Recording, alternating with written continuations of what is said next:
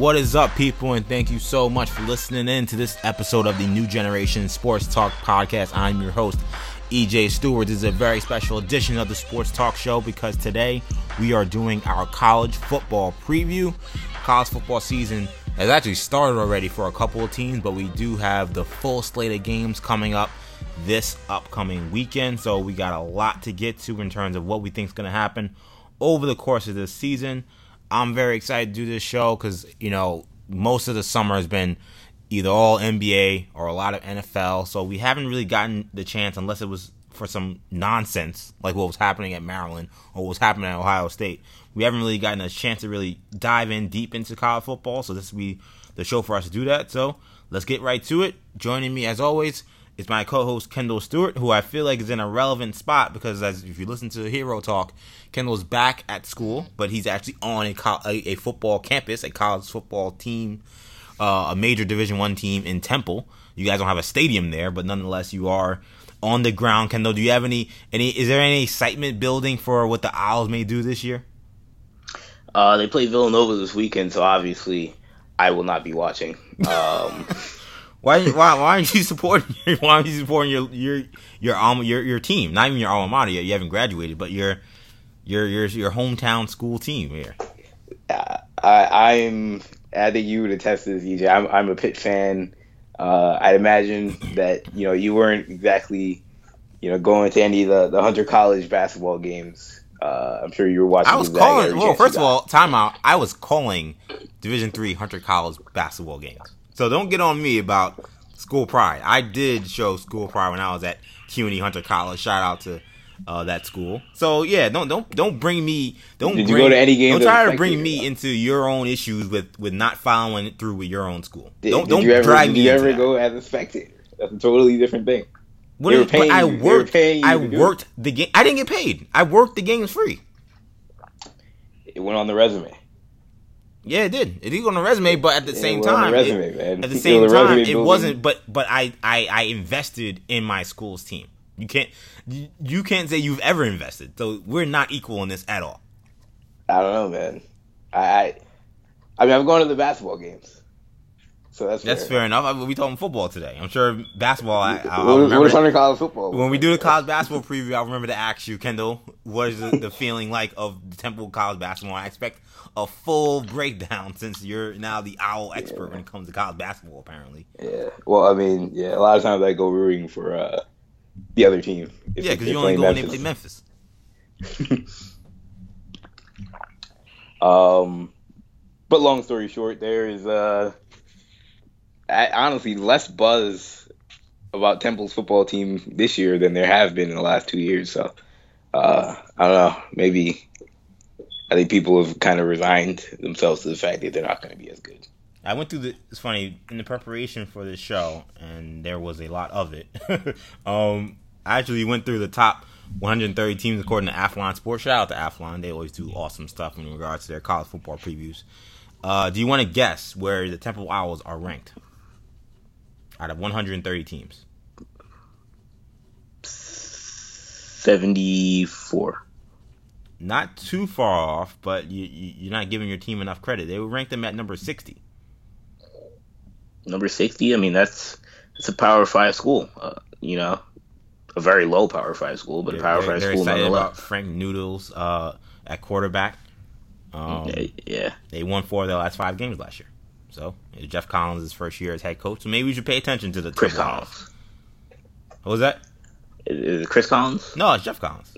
It's Jeff Collins? Yeah, I don't even know the dude's Chris name. Collins is a college basketball coach. Yeah, he's coaching Northwestern. There's another. Oh, and then the whatchamacallit too, the Senator. Oh yeah, Senator Chris Collins. Well, yeah, he. That's a whole nother. Jeff Collins and Chris Collins in Northwestern is in a lot better shape than New York Congressman Chris Collins right now, who is indicted for corruption. But that's another. That's possible. That's for possibly the new generation political hour. This is New Generation Sports Talk. This is our college football preview. So let's get right to it, Kendall. As I said at the top of the show, college football season is upon us. first few games did happen over last weekend, but we're not really worried about those games. No disrespect to Colorado State and Hawaii and all those other teams that were playing. But this week we have our full slate of Week 1 games. It includes Alabama, who will be in action this weekend. They come in as, of course, the reigning defending champs, but there are questions about who will be behind center. Of course, Tua Tagovailoa and Jalen Hurts are listed as co-starters for the team's opener.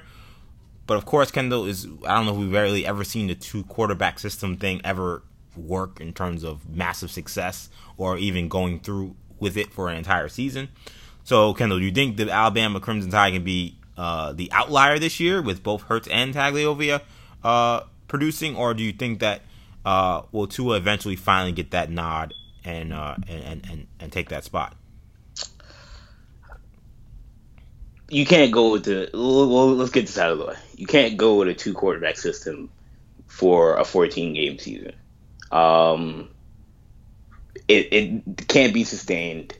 The team, can Alabama win games? Can they get by with 2 quarterbacks? Sure, because the quarterback position at Alabama is probably one of the least important positions in major college football nowadays. I mean, they literally, Blake Sims was basically a running back playing quarterback, and they still went to the college football playoff. Like, here's a Ferrari, and you're gonna race against other Volkswagens. Just don't wreck the Ferrari. Yeah, exactly. You should finish it first every time. Like, you may not win a national championship, but you'll always be competitive no matter who the quarterback is. So, I mean, could they have 2 quarterbacks and still get to the playoff? I'm sure it's possible. But if we're talking about Alabama winning a national championship, as we saw last year, you have to have some semblance of a passing game. And with Jalen Hurts at quarterback last year, they were able to stay afloat because he's an excellent dual threat type of quarterback. There are some people out there saying, Alabama's got 2 of the top 5 quarterbacks in the country. That's nonsense. That's nonsense. I mean, Tagovailoa has only played 1 game, half a game really. I mean, besides some garbage time games he's played in the middle of the season, where they're blowing teams out. And as much as I love him, and Jalen Hurts, good quarterback, but he's not. You don't get benched in the national championship game for a freshman if you're a top 5 quarterback in the country. Yeah, exactly.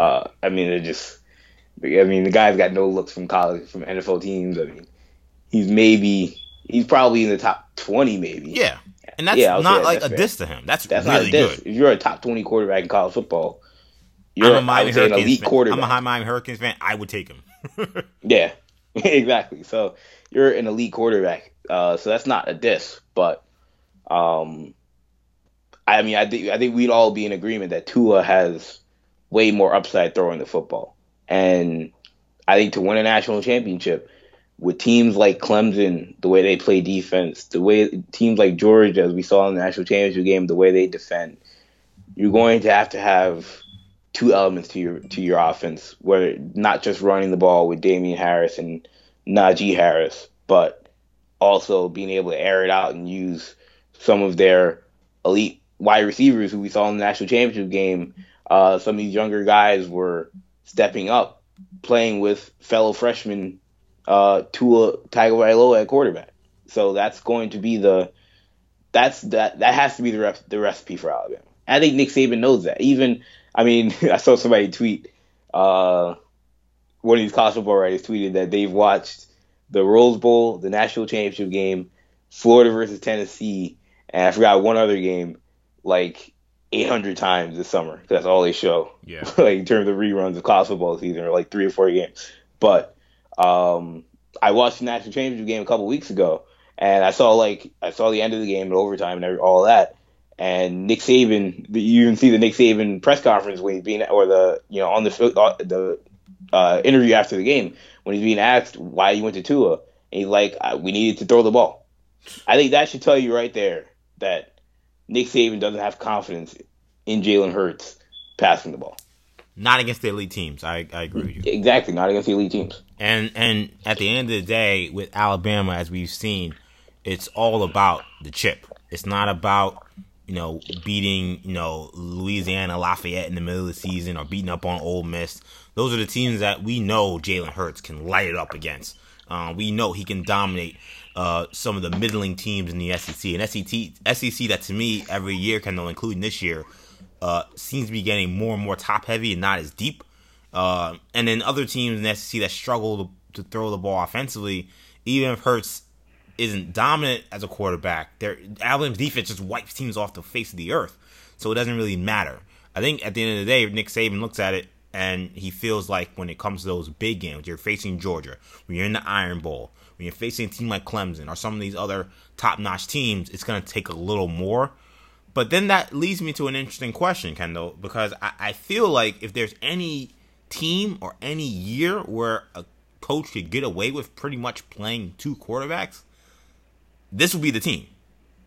And yeah, I'm not saying he'll do it, but I don't think that it's not surprising to me that he's coming into a week 1 game against Louisville, who is not a slouch. You know, I mean, no one thinks Alabama's going to lose. They should dominate, but Louisville could easily win 8 or 9 games this year.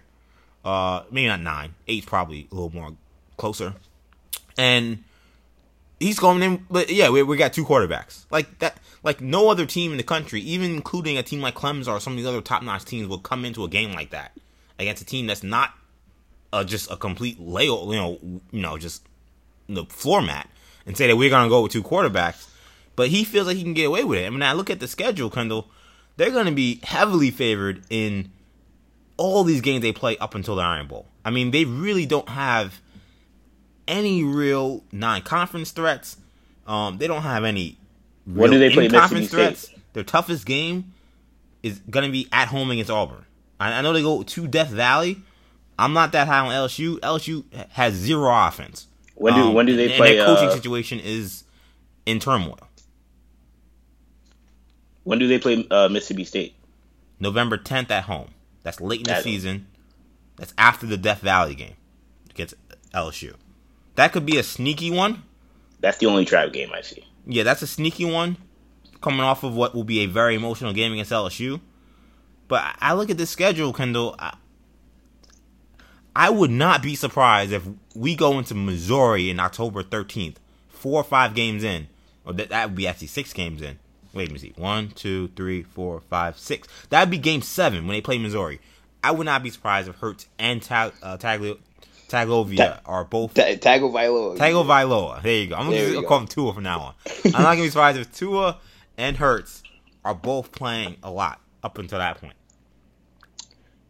What I'll say is, I agree, and honestly, I see why Nick Saban would go into this Louisville game with 2 quarterbacks, because I do think that Saban, in his heart of hearts, as a head coach that's coached Hurts, and again, watching that national championship game for a second time, I think he definitely felt like Hurts gave them the best chance to win from a game manager perspective. Yes, absolutely. Tua was a freshman quarterback that was making boneheaded mistakes, throwing crazy passes, and didn't know how to manage the clock. So Jalen Hurts is a guy that's done this for 2 years now flawlessly. Had 1 bad game and lost his spot. So I think going into a Louisville game, that's a real college football game. It's not some game against Mercer, right, some game against North Florida. It's a real college football game. And so they feel like we need somebody in our back pocket that really knows how to win a big-time college football game. Now, I can't say Tua doesn't, because he's one of the biggest college football games you can win. But was that a fluke? You know, he also made mistakes in that game that Nick Saban was not happy about. Yeah. In fact, he put Jalen Hurts back in the game at times because Tua was screwing up. So I do think from that standpoint, Nick Saban does like having 2 quarterbacks. But I do think going past the Louisville game, you're doing your team and you're doing Tua a disservice by sticking with Jalen Hurts, because the rest of the schedule, like you said, lightens up. And past that Louisville game, those games against whoever they're facing, Mercer or whatever bye game they play against some Division II team. Or they have Arkansas State and Louisville Lafayette before they play against Arkansas in October. Those 2 games should be all Tua until you put in the second string, because Tua needs to build confidence, he needs to build reps as the team's starting quarterback. I understand maybe Louisville, you're saying, all right, it's kind of a game where we may need to ride the veteran. I can see that. And maybe, look, I would throw out Tua for the Louisville game too, because I think he's experience on a real stage. Well, he'll be out there. The question is, I he'll be out there. I Obviously. don't know who will be the first person to come out of the. I think it'll be Tua. The staff off the sideline. You think it'll be Tua? And also, I think Hurts is probably better as a gadget guy. I'm not saying Hurts doesn't ever have to go on the field. What purpose does Tua serve if he's coming off the bench? He opens up the passing game, but I feel like that's the opposite approach. I feel like you want the guy that has a real arm to be the guy that's coming out there playing 75% of the snaps. If anything, Hurts should be your change of pace. Should be your change of pace guy. Like, that's generally how it's done. Now, obviously, Tua can also run, but I don't think he run. I certainly know he doesn't run like Jalen Hurts does. And Jalen Hurts can throw, but he doesn't throw. He doesn't throw like Tua does. So, but I would take the guy like Tua. So, it's a very interesting conversation. One thing that I thought was interesting was there was a great article on ESPN.com this week talking about Trevor Lawrence at Clemson, who just lost the starting spot or just lost his QB competition to Kelly Bryant, and Justin Fields at Georgia, who is backing up Jake Fromm this year. The article is essentially, could one of these two guys be the next Tua? And they asked Justin Fields' dad about this whole situation. In the article, he says, he's talking about the Tua situation, saying, everyone knew like that was the decision to make. It didn't take a genius to figure out that, that was the right decision to go to Tua. No one really questioned Saban. I mean, there were a couple were just saying from a loyalty factor, but no one who watched that game thought that wasn't the move to make. Everyone knew it. Yeah. And, I mean, if we feel this way, I kind of felt this way, before the season started. Remember, I was like, well, this kid Tua might end up being the starter. But I think if we all feel this way, we all see it, you have to think that some of these guys in the locker room know as well, like, Tua is the better quarterback. I know for certain, kind of whoever does play quarterback, they're going to be very lucky. You got Najee Harris in the backfield, Brian Robinson, the receivers they got. Henry Ruggs. Yeah, I mean, this team is so loaded. Not to mention Devontae Smith, Jerry Judy. They got freshmen coming in that can ball on the outside. Like, that's why I'm very curious to see what happens and if they're able to go with this. How long will they go with it? I don't think they will, but I think if there's any team that could do it, based on the schedule, based on how much talent they have, it will be this team that could yo-yo both quarterbacks all season and find a way to still win a national championship or at least get to the college football playoff. Kendall, is there any team in the SEC that you feel like can challenge Alabama seriously this year? Is there any team that can challenge Alabama seriously this year? In Absolutely. The SEC? In the entire SEC? Oh, the Georgia Bulldogs, EJ, are for real. Yeah, yeah, I agree. Yeah, they're a legit contender to win it all. They're a legit contender to threaten Alabama in the SEC. I don't think the SEC West has anybody. I think Mississippi State could be dangerous in a one game situation against Alabama. It was big for Auburn to get back Jarrett Stidham, who might end up being a Heisman Trophy candidate. Although I'm not buying that type of hype. Mm-hmm. But the only team for me is Georgia. The SEC East, I think the rest of it is really weak. And Georgia, bringing back Jake Fromm, who's similar to the Alabama situation, I don't think is the best quarterback on the roster. But bringing back Jake Fromm, you bring back DeAndre Swift, who, with their third string back last year, made tremendous plays as a freshman. Yeah. Now is going to be thrust into the starting spot, but he showed flashes of this kid could absolutely play. And they don't be surprised if other guys like James Cook, who's the younger brother of Dalvin Cook, who also can ball, who I believe is a freshman. And they lost Zamir White, who's the number one running back in the country, to a torn ACL, and they kind of don't really they probably won't miss him on the roster this season. But this team is absolutely loaded. The defense, obviously, yes, they lose Roquan Smith. That'll hurt. But, I always look at the way these teams recruit, and the last 2 years, Georgia has put together absolutely star-studded recruiting classes, and these guys are going to be playing. I wouldn't be surprised if we saw Tyson Campbell, a cornerback that was basically top 5 in the country, true freshman out there. But Kirby Smart clearly has a formula for this team to win now.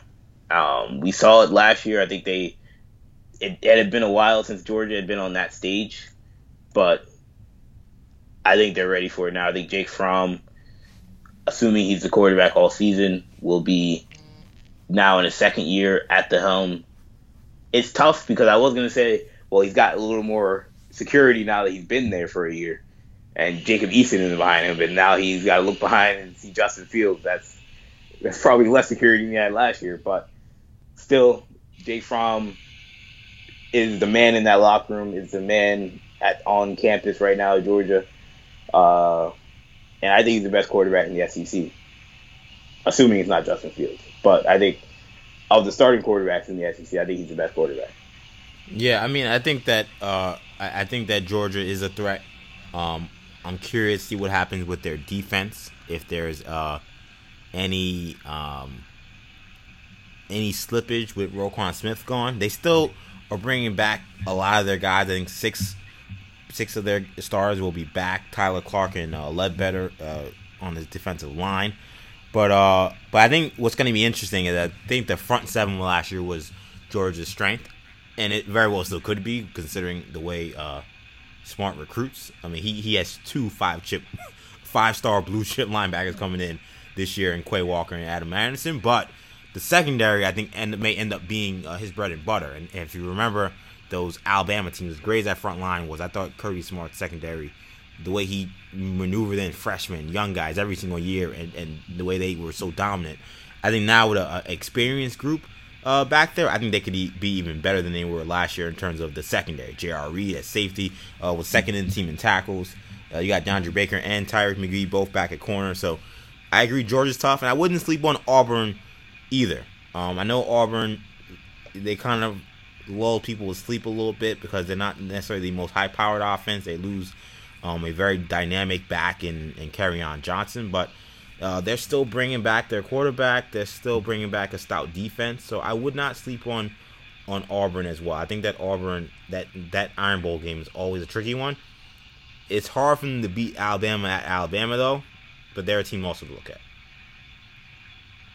Yeah. What's funny is that there's a story. This is a little off topic, but I just saw in relation to Jake Fromm and Tua Tagovailoa that Nebraska had named their starting quarterback this week. Adrian Martinez, a freshman who Scott Frost had recruited when he got there, big time recruit, big time freshman that Nebraska will have at quarterback this year, and another quarterback who was in that race to be the starter this year decided to transfer. Tristan Gebbia decided to take himself out of school. He's not enrolled in class anymore.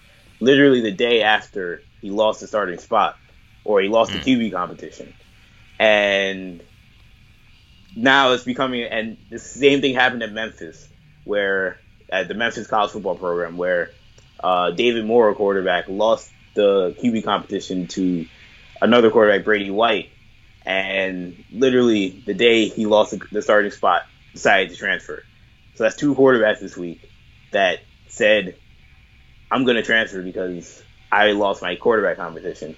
And as astutely pointed out by David Hale of ESPN, quarterbacks that weren't the starter for week 1 last year, Tua Tagovailoa, Jake Fromm, were also the quarterbacks on the field in the fourth quarter of the national championship game. Yeah. So these guys nowadays that are just, if I don't win the QB competition, I'm pulling myself out of school. That seems a little drastic, but I mean, it goes back to, remember we were watching The Herd with Colin Cowherd, and Joe Klatt was talking about the way these quarterbacks are brought up nowadays in this Elite 11 atmosphere where they're like individual sport athletes, and that was an excellent comparison that he made. Yeah. Because these guys, if they're not the starter, if they're not leading the team, they feel like there can only be one quarterback. There is no team concept when it comes to the quarterback position nowadays. And I think eventually we're going to start to see that trickle over into the NFL, and that will not be good. It hasn't gotten there yet because still, like, the old guard is still kind of, in that generation of quarterbacks hasn't really made it to the NFL. If they have, they're not superstars yet, but eventually they will, and it'll be kind of weird. But in college football, it's obviously running rampant. No, absolutely. Let's move on to kind of talk about another major favorite in this year's college football season. That's Ohio State. Of course, there are a lot of questions surrounding the team following the Zach Smith scandal. Urban Meyer was suspended for the first 3 games, and he was crushed in his what I thought was a pathetic press conference performance he had following the announcement of the suspension. Will Ohio State withstand that storm and win the Big Ten still, or is Penn State, Michigan, Wisconsin, or even someone else poised to knock them off this year, in your opinion? I'm going to be honest. I think there's a good chance that Michigan can win the Big Ten this year. So you're on the Michigan bandwagon this year. I think Michigan can win the Big Ten. I think that last game, the game between Michigan and Ohio State, could very well decide who wins that division, and could also very well decide who makes the college football playoff out of the Big Ten. Because, Ohio State will very much run through a lot of the Big Ten and run through a lot of their schedule. That TCU game is a game that I'm watching, a game that I've circled as a possible trap game for Ohio State. I believe that's Penn State in week 5. That's when Urban Meyer will come back, coincidentally enough. But they will not have Urban Meyer for TCU, and I don't think TCU will be a complete pushover. Gary Patterson is one of the coaches out there that always has his team ready every year and always puts out a good product out in Fort Worth. So I don't think it's a guarantee that Ohio State will be spectacular this season. They still have to figure out their quarterback position. It'll likely be Dwayne Haskins at quarterback over Tate Martell. And, both guys, again, Elite 11 quarterbacks, both guys, 4-star, 5-star guys coming out of high school. So it's not as if it's some, impossible decision to make between the guys, but, or it's some hard decision to make. But regardless, neither one of these guys has any experience playing high-level college football.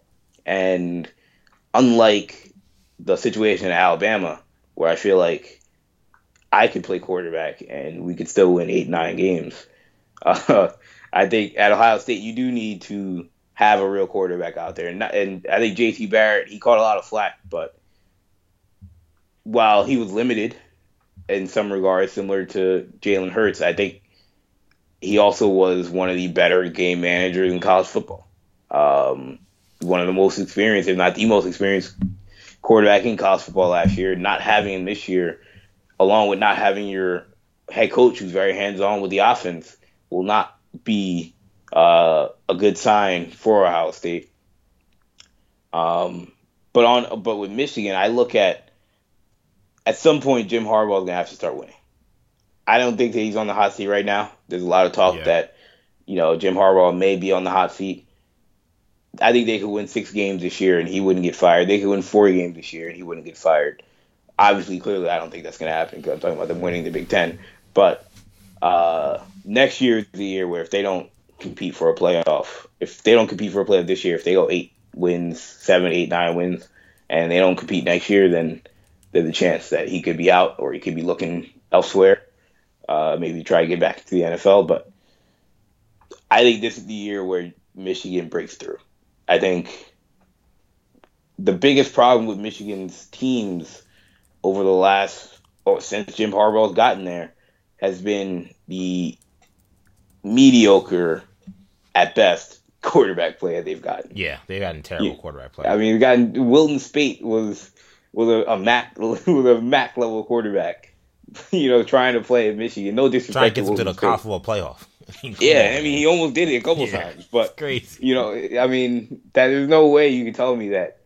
No way you can tell me that you can blast Jim Harbaugh like that for not winning with Wilton Spate or John O'Korn, who came from Houston, and expected those guys were going to win them a national championship. Now, if you want to blame Harbaugh for not recruiting quarterbacks, that's 100% on Harbaugh, because Harbaugh is supposed to be the QB whisperer, the QB savant, who got Andrew Luck and, coached Colin Kaepernick and coached all these great quarterbacks.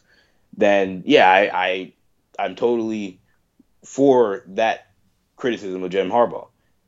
Well, the difference this year is I think Shea Patterson, transferred from Ole Miss, had the chance to be a superstar at Michigan. And if that's the case, then that changes the entire dynamic for this Michigan roster. It's not as if Jim Harbaugh hasn't had talent at Michigan. It was always going to take time for him to get real, college football playoff type talent in Michigan, because that wasn't really there when he inherited the job. But he's had that chance to recruit that type of talent. Rashawn Gary from New Jersey, who was the number one recruit in the country coming out of New Jersey 2-3 years ago, is now a junior. I expect him to break through as one of the best players in college football. But again, I think Shea Patterson will very much be in the Heisman Trophy conversation. Wow. Okay. I think we're going to be talking about him as the first quarterback taken in the NFL draft next year. And wow. Okay. Just the scolding hot takes today. Yeah, I think when you watch the film on Shea Patterson, he reminds me of Johnny Manziel in many ways. In a lot of the good ways, not the bad ways. Hopefully. Shea Patterson in the little time we got to see him at Ole Miss, showed some flashes of being quite nice as a quarterback, and obviously he comes with a big pedigree in terms of his recruiting situation. I'll tell you what, in terms of Ohio State, I'm so torn on Ohio State, honestly, Kendall, because there's nothing besides maybe a little bit of questions at quarterback. But to me, I think Haskins showed last year against Michigan that he can get the job done. And the defense should also be outstanding again. There's nothing really on their roster that suggests that they won't be able to be the team at the top. But I do think there is something to this constant cloud that's been hanging over the program over the course of the training camp.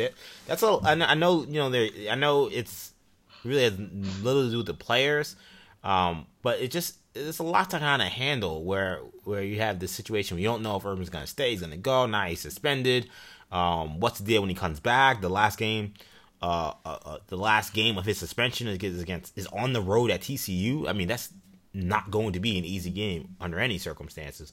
So I just feel like at some point that kind of cloud eventually catches up to you. I think they kind of catch Penn State at a bad time. To me, I think if I was Meyer or Ohio State, I would have preferred maybe to catch Penn State a little later, where Urban can kind of get his coaching legs underneath him before that massive matchup under the lights. And so that's going to be in early September. Usually that game's much later in the season. I know late in the season they got at Michigan. Of course, they go home at Michigan to end the season, and the few weeks before they're at Michigan State. So to throw Penn State in there wouldn't necessarily been ideal, but just because of the suspension situation, that's a tough early game to have on the schedule, especially one that will have conference championship implications. So I agree. I do think that there's a chance Ohio State may slip up. I just can't find, for me, though, the team that's going to leap them to get to the top of the Big Ten. I know you're high on Michigan. For me, there's reason to be high because I agree. Shea Patterson is good, and that defense is outstanding. But I think it's one of those, I got to believe it before I see it things with Jim Harbaugh. I'm not going to say that I've completely jumped ship in terms of the Harbaugh train, in terms of what he will do at Michigan. But we're now in year 3 here, and I think last year, by all accounts, we'd all consider that a disappointment, right? What he did? Yeah. 8 wins, 9 wins, what they got. I mean, to me, if Brady Hoke would have done that, we would have said that it was a terrible season. So I can't give Harbaugh a complete pass because I feel like the whole quarterback situation is something that he hasn't said it, but I feel like he kind of carries himself as if he can take any quarterback and take them far. So yeah, exactly. While, yes, it has been a handicap, it's kind of a handicap I feel like he creates. I don't feel like he's really brought in that guy that I feel like I'd have confidence in bringing over top. I don't think that he's looked for that guy, really. I don't think he cared, yeah. I don't think he cared. I think it was a little bit of ego. I think, what was his reputation in the NFL? He took Alex Smith, who was a reclamation project, a bust by most accounts, and turned him into a Pro Bowl quarterback. And then, similar to the whole Hurts and what's-name situation, what did he do? Then he went to Colin Kaepernick, who was second or third round pick. And in the middle of the season, decided, we're going to go with him. And he took him all the way to the Super Bowl. I think there's that. I think he does have that kind of feel that he can take whatever quarterback and he can coach him up to get whatever results he needs out of them. So I can't give him a pass over what I saw. So I'm gonna believe it when I see it in regards to how they produce offensively. And I think the team that we gotta look at, though, if there's going to be a team to knock them off, is going to be Wisconsin. I think Penn State is losing too many major offensive weapons for Trace McSorley to overwrite all that on his own. He's a great player. And I think that they may knock off Ohio State in an early season game, but for a team that recruits well, I still think losing Hamilton and, of course, Saquon Barkley, those are massive losses to me. And, of course, Gesicki as well. So I can't put Penn State in there, but I think Wisconsin, they had the best offensive line. Their running back might win the Heisman Trophy. He broke Adrian Peterson's rushing record. I think that there might be the team, if there was a team that's going to knock them off, to look at. I think Wisconsin is going to be very dangerous. And they play in a terrible division. Every single year, their division is much worse. Iowa may be sneaky good and may challenge them in there, but that side of the division in the Big Ten is just so weak. I can't see who takes them. I guess because I kind of got twisted around. Is Michigan and Ohio State are in separate brackets, right? How that works? No, they're in the same. They're the same one, right? Yeah, because they play every year. Yeah, they're both in the East. Yeah, so like the East is so loaded. Like the West is just it's not as strong. And I think Wisconsin will have an easy route to get to Indianapolis, and obviously they did not. That didn't help them last year when they faced Ohio State. But I think with a rematch, and maybe an Ohio State team that's a little more. Goes with a little more attrition than they did last year, that might be a game to watch. That would be one thing I would look at there. Kendall, let's move on now. Let's talk a little bit about Clemson. So they're the team that comes into this year number 2 in the Coaches Bowl. They're expected once again to be the beast of the ACC. They've really dominated that conference over the last 3 years, I would say. They returned Kelly Bryant, who we talked about earlier, who beat out Lawrence for the job. And they have a defensive line, Kendall, that is unbelievable. I think that if you're going to want to watch a dominant unit, if you're not talking about just one player, like what's a unit to look at, I think that everyone needs to pay attention to Clemson's defensive line. They could have 3 or 4 guys go very high in the draft. That's how good they are. Of course, in that conference, you still have upstart Miami. Mark Richt's doing great things down there. FSU's rebuilding. Kendall, is there any way any of those teams could knock the Tigers out of the college football playoff? I've seen everyone pencil Clemson in. Yeah, which is kind of unfortunate for the ACC that no one really feels a threat. See, I mean, obviously college football is really weird. And Clemson's going to be favored in every game they play. You know, that's already a fact. Does that mean that Clemson will win every game they play? I mean, last year did they lose to Syracuse? If I'm not mistaken. Yeah, that was a weird game. Well, Brian got hurt in the middle of it. And Syracuse plays a very weird brand of football if you ever watched them play. Yeah. They try to have the carrier as many don't plays easy as possible, play. And they basically just tire you out. Yeah. So is it impossible that Clemson could lose in the dog days of, October or November in a random game on the road in the ACC? It's not impossible. So I wouldn't certainly pencil in any team for the college football playoff. But I think it's fair to say, though, that Clemson would be heavily favored in every game against any ACC team they would play this season. You mentioned the defensive line, whether it's Clelin Ferrell or Dexter Lawrence. They have elite talent on that side of the ball. They bring back whatchamacallit. They bring back Kelly Bryant at quarterback. They bring back Hunter Renfrow. They've got obviously talent. Deion Kane, I believe. Is Deion Kane back? I believe Deion Kane is back as well. So I mean, this is a team that's obviously got talent. The only thing that you have to worry about is honestly the quarterback position, because Deion Kane's not back, by the way. Deion Kane is not back. No, Hunter Renfrow is back. Yeah, but he's on the Indianapolis Colts. yeah, I thought, because it was funny because I thought I had heard something about Deion Kane. That's why I had to ask, is he back? Because I thought I heard something about him. I don't know, he got hurt or something. But regardless, but I feel like when you look at this Clemson team, the only thing you have to wonder is, do they have a ceiling? I mean, that goes back to the whole Tua Hurts conversation, which is going to be this case. We're going to have this conversation now for the next, 5 years. We're going to have it every year now because all these top quarterbacks end up going to the same schools. So every year, a team's got a 5-star quarterback coming in that's going to be backing up another incumbent starter, and people are going to ask the question, is the backup better than the starter? So that question will likely be asked at some point with Trevor Lawrence, who's the number one, well, depending on who you ask, the number one quarterback coming out of high school, number one pro-style quarterback coming out of high school, compared to Kelly Bryant, who is a senior, been with the program for 4 years, learned under Deshaun Watson, got a full year to start and led his team to the college football playoff. But people feel like his ceiling is not nearly as high as Trevor Lawrence's.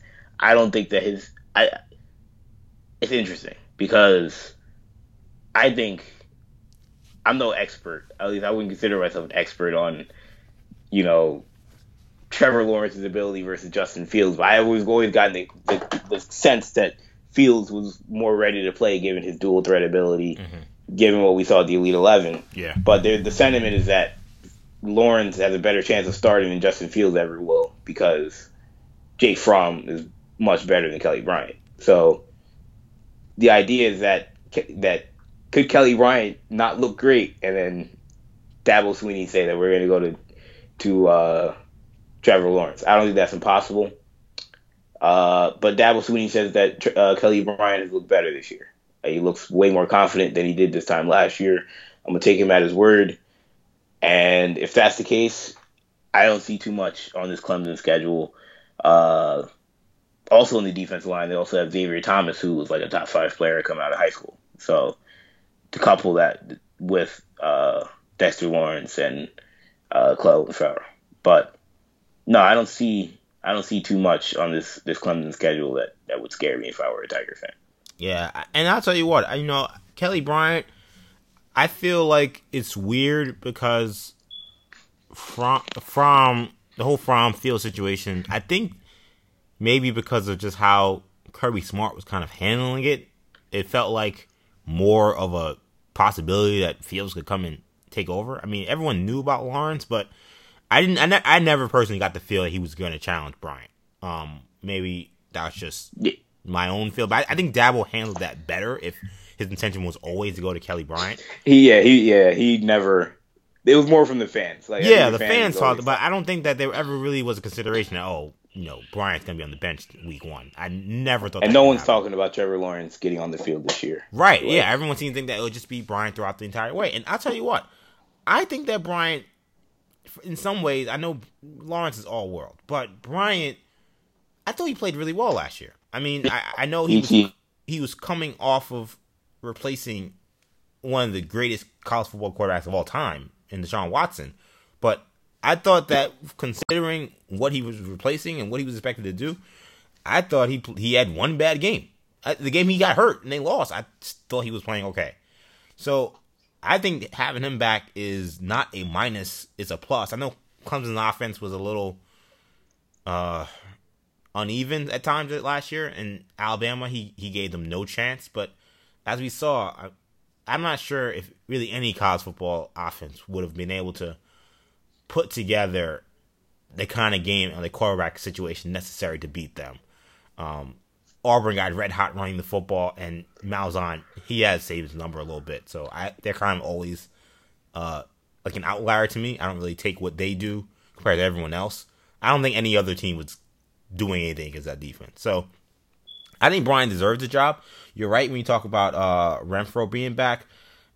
Sadly, because I'm a Miami Hurricanes fan, and I think most people look at them as the number 2 team that would probably face them again in the ACC championship game. I just still feel like this Clemson team is still, to me, they're like baby Alabama. I know they don't want to hear that because they've battled Alabama 2 out of the last 3 years, three years in a row in the college football playoff. 2 out of the last 3 years in the national championship game, beat them once.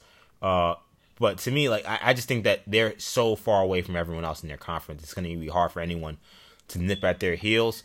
But Miami is coming back. They are not that far away. I think when they're able to shore up the offensive line and work on the depth, because they're still somewhat recovering from still those sanctions. I know they're long gone, but it takes years to kind of overcome that kind of hit they took from the NCAA. They'll be close maybe in like 2 years. Right? I think last year maybe they were a year ahead of schedule. I think that this year they probably will do something similar to what they did last year, which would be like a 10-3 situation. Florida State has a whole new coach. I don't really know what to make of Taggart at this point, so I can't jump out of the window and say that they're going to now challenge Clemson. They could beat Clemson on a one-game situation because anything can happen, and they have as much talent as anyone. But I have to see what I see from Taggart before I say anything. I don't think that losing Jimbo though is as much a tragedy as maybe the FSU fans think. I think he was kind of on the decline before he left. Yeah, Jimbo. And you saw the trouble he got at Texas A&M. Yeah, he's already in trouble. So I think for me, it's like don't let the door hit you on the way out. I think that they could. I don't know if Taggart's the guy. I'm willing to let him have a shot. But I think that Jimbo thing of him ever like bringing them back to national, that was not going to happen again. They were on the decline. They needed the fact that they probably got rid of him 2 years. He left 2 years early, and maybe he would have got fired or tried to run out of there before anyway. CBS, they do a candid coaches series where they ask coaches anonymously various questions in both college football and college basketball. Right. And one of the questions in college football was, who's the most overrated coach? Who's the most underrated coach in college football? Guess who overrated was. And Willie Taggart came away number 1. James Franklin was also on the list. I think he was number 2. And what those two guys got in common? Yeah. I thought about that too. But we all thought about it. But the cover, because I thought about it, I was like, that's a bad look.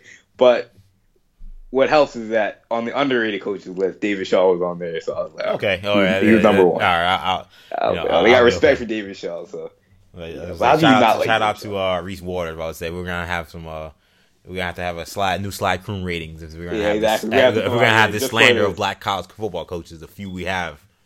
But Kirk Ferentz was also on the list. Lane Kiffin, Tom Herman, and Jimbo Fisher. People think Kirk Ferentz is overrated?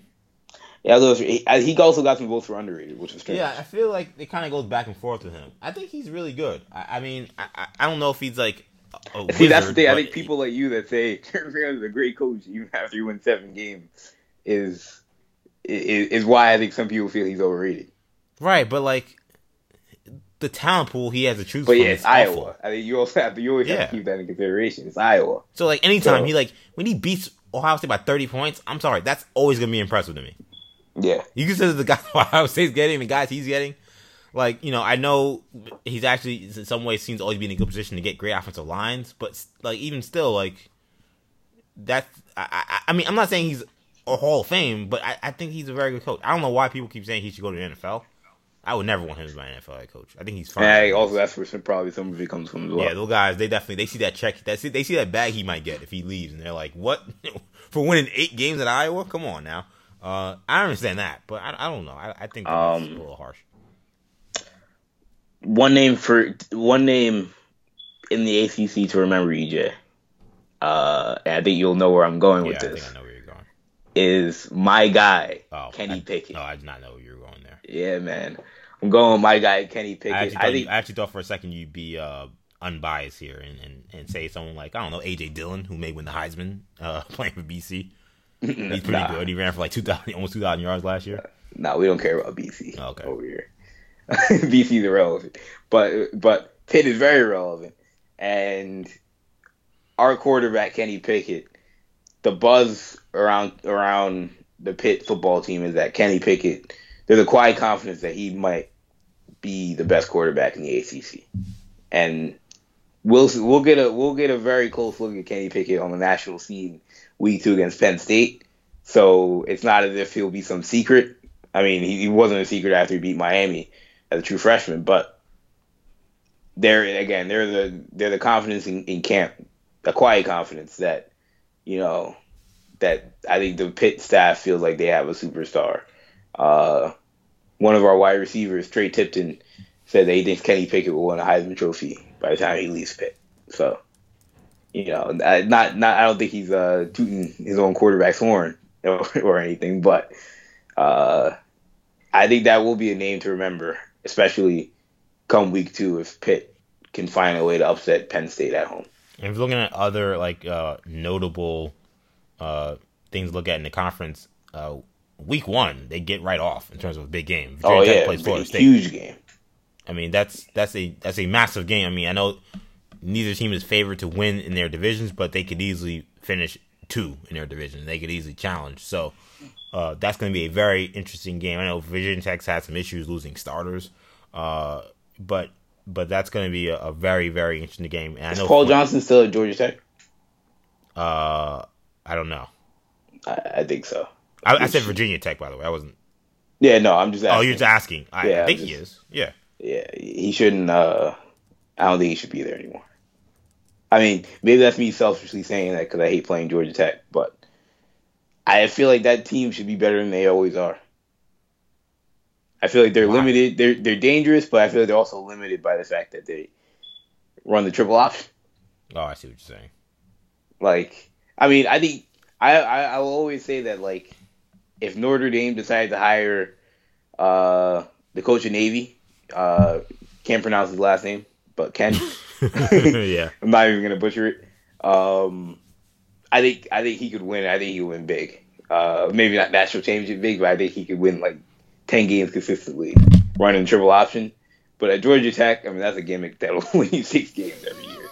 You no worse, no less, no less, no more. You're gonna be a 5 to 7 win team every year. If you win 9 games, you got lucky. If you lose 4 games, you're doing something wrong. Or you win 4 games, you're doing something wrong. So, I mean, and it's been so long. I think they've tried it. It was an ambitious move to hire Paul Johnson. Yeah, I mean, the second year he went to the Orange Bowl. Yeah, and it looked great, but that wasn't with his talent. Now he's bringing in his guys, and they've gotten nothing done. It feels like, and they've had their fair share of nice wins. I believe, didn't they beat Florida State a couple years ago? Yeah. Or they competed against them in a really close game, but it just, I don't know. Complete sidebar there, but I feel like Paul Johnson. He was 5-6 last year. The year in between that, they were 9-4. Then the year before that, 3-9. So I feel like, I think for Paul Johnson, it's gonna be one of those things where just like, how does the boosters and the higher ups feel about just being like middle of the pack? Yeah, the fans don't care. What they are. I mean, it's Atlanta. Atlanta sports is really that's the thing. Really Georgia Tech doesn't really have a fan base, so like it's hard for like me to really say they need to get rid of him because it's like, well, if they don't really care, why should I care? You know, like everyone in the state of Georgia that is a UGA football fan.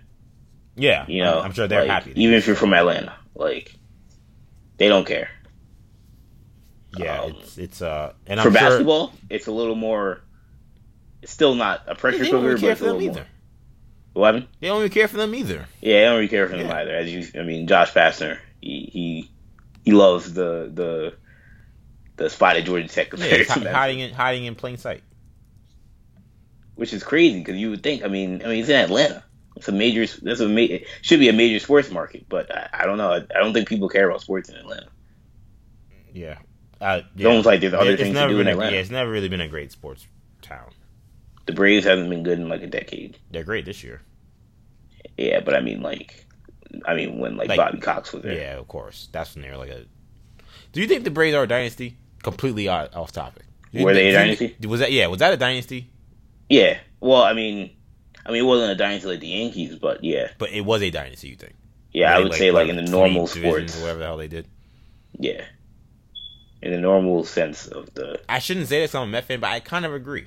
I think that we like, I know dynasty usually means winning like the whole thing, but like I think if you like win your division that many times in a row, like I would say the Bills were a dynasty. That's not as close to a dynasty as you I don't know get. what it is, but it's not just a normal team. So the only other thing I think of is dynasty. So I would agree. What were you saying? You said the Bills are not a dynasty, or you think? I would say they're as close to a dynasty as you can get. I mean, when they went to 4 straight. See, I don't think they're a dynasty. I don't think four is enough. 4 Super Bowls in a row. Yeah, but they didn't. Like the Braves going like, again, it was like 20 straight or whatever they did. Like that's ridiculous. Like 4, I'm like, no. I know it's a Super Bowl, but I can't say you're a dynasty. You were just you're a great team that couldn't win. Anyway, that was a very interesting sidebar. I felt like it was when you mentioned the Braves and what they were doing, I couldn't avoid it. Quickly, Kendall, what do you think of Notre Dame this year? They remain one of the most talked about programs in the country. They entered this year number 12. They have some huge holes to fill on the offensive line, and they have a tough schedule. Do you think that they'll be a factor when it comes to the college football playoff in the end? I think huge holes is selling it short when you're talking about losing Quentin Nelson and Mike McGlinchey. Yeah. But they're maybe the 2 best offensive linemen in the draft. Yeah, exactly. But no, I think Notre Dame will not be a factor. I think that this will be Brian Kelly's last year at Notre Dame. He's gonna get fired? Yeah. I think he's not getting fired. I can't rock with you on that. Like, okay, you're trying to tell me if they win, this is gonna be a disastrous year, or you think that I think 7 wins. That's a disaster. And I think he gets the axe. Yeah, 7, maybe 8, and there will be some real pressure. He might be able to get by with 8. I know it's only one game. If he gets 8, he's surviving. 7 wins, he's getting fired. Well, let me pull up the Notre Dame schedule. Man. I haven't looked at it. I looked at it before, and I was like, it wasn't like super daunting. Where I was like, there's no way they can compete for a playoff. But I mean, I think just like every year. But like Notre Dame is like. Michigan and USC are their non-conference games. Like, exactly. and then they have Stanford too. Like, we just like assume, like, because it's every year, we kind of just like, oh, that's not that bad, right? It's like, no, that's awful. Like, you see who Alabama's playing, you see who every other major team is playing in their non-conference. Yeah, and then they have like the ACC as their quote conference, basically. So you got Virginia Tech in there, you got Florida State. I mean, it's brutal. Like they play. Yeah, this is gonna be tough. I mean, I think Michigan's much better than them, but we'll get to the Michigan game later. But you've got Michigan. Vandy should be a win, but again, they're an SEC school. Not impossible that they would lose that game. They have to win that game for Brian Kelly's sake. But Stanford, not an easy game. Pitt, if Kenny Pickett's as good as I think he is, won't be an easy game. Northwestern won't be an easy game. We talked about Syracuse. Ball State will be a win. Wake Forest should be a win. Virginia Tech. That's a tough one. That's on the road. Yeah, Virginia. Yeah, exactly. I don't think Notre Dame's as good as they're ranked. So I don't think they'll be favored in that game. Navy on the road will also not be an easy game. And then you've closed the year out with Florida State and USC. So I see right now. I see 1, 2, 3, 4, 5 games where I would say they're very likely to lose. I mean, this is a very tough schedule to manage. And then like 3, 4 more games that they could possibly lose. Yeah, I mean, no, I don't.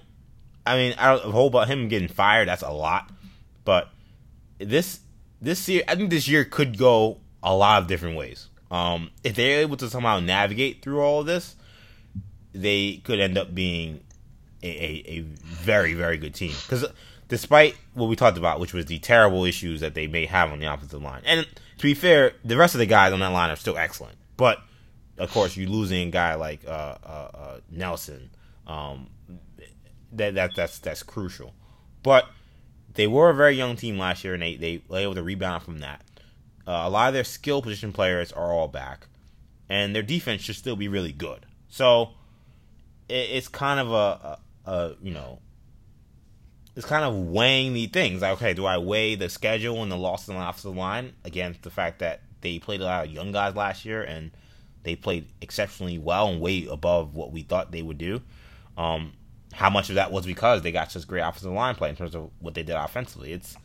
it's definitely a tricky thing to kind of weigh, but I do think that this schedule is going to be tough for Notre Dame to overcome. I'm not going to say that Brian Kelly and Shapes get fired, but I think that they'll get no more than 9 wins. If they get 9 wins in this schedule, I think that's a very good year. And I would not at all say that was a disappointment. But I just think that you're bound to trip up in the ACC. And I don't think they're sweeping Michigan, USC, and Stanford. No way. They're losing one of those games. Two of them are at home, and they're going to lose at least one of those games.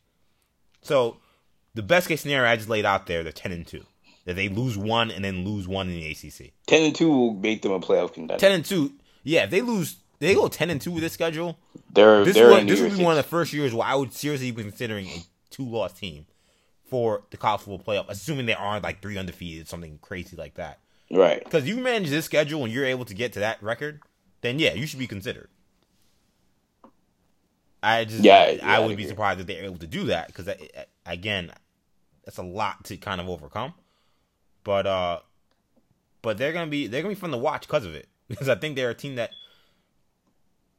for better or for worse, this could end up being a special year, or it could end up being a disaster. Because like if one of these early losses hurts them and they kind of get that situation where it snowballs, then who knows what can happen. And that's kind of what I'm looking at, man. I mean, I see Michigan. If they lose that Michigan game, they'll likely beat Vanderbilt. And then, I mean, you might if you face Bryce Love in your third game.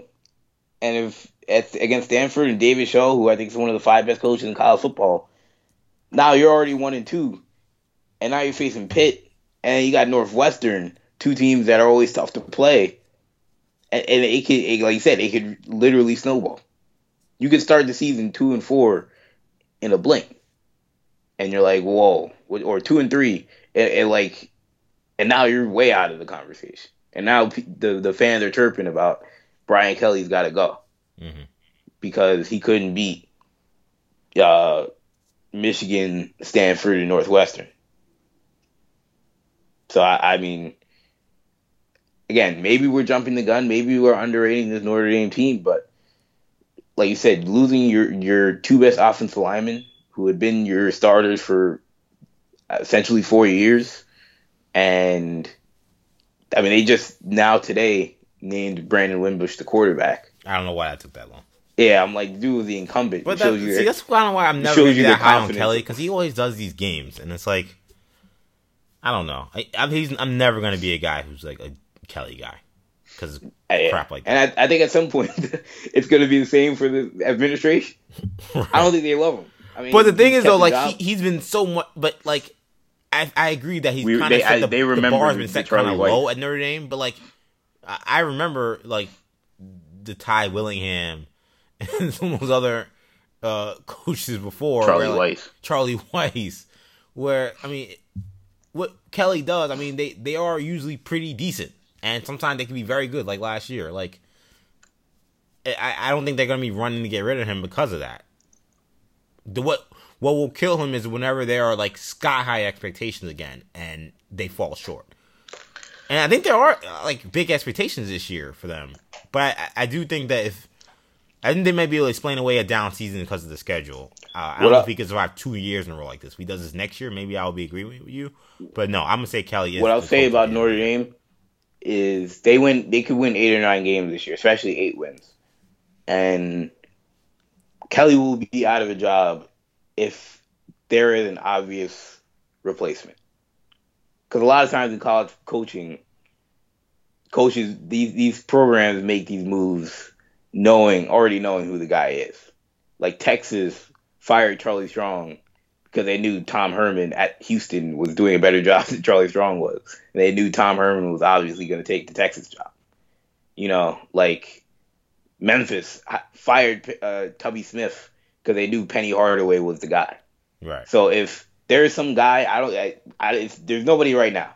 You know, Nebraska, you know, whoever the coach was, Mike Riley, he was out of the job because they knew, all right, Scott Frost doing a great job at UCF and is an alumni. You know, it was an obvious, logical move.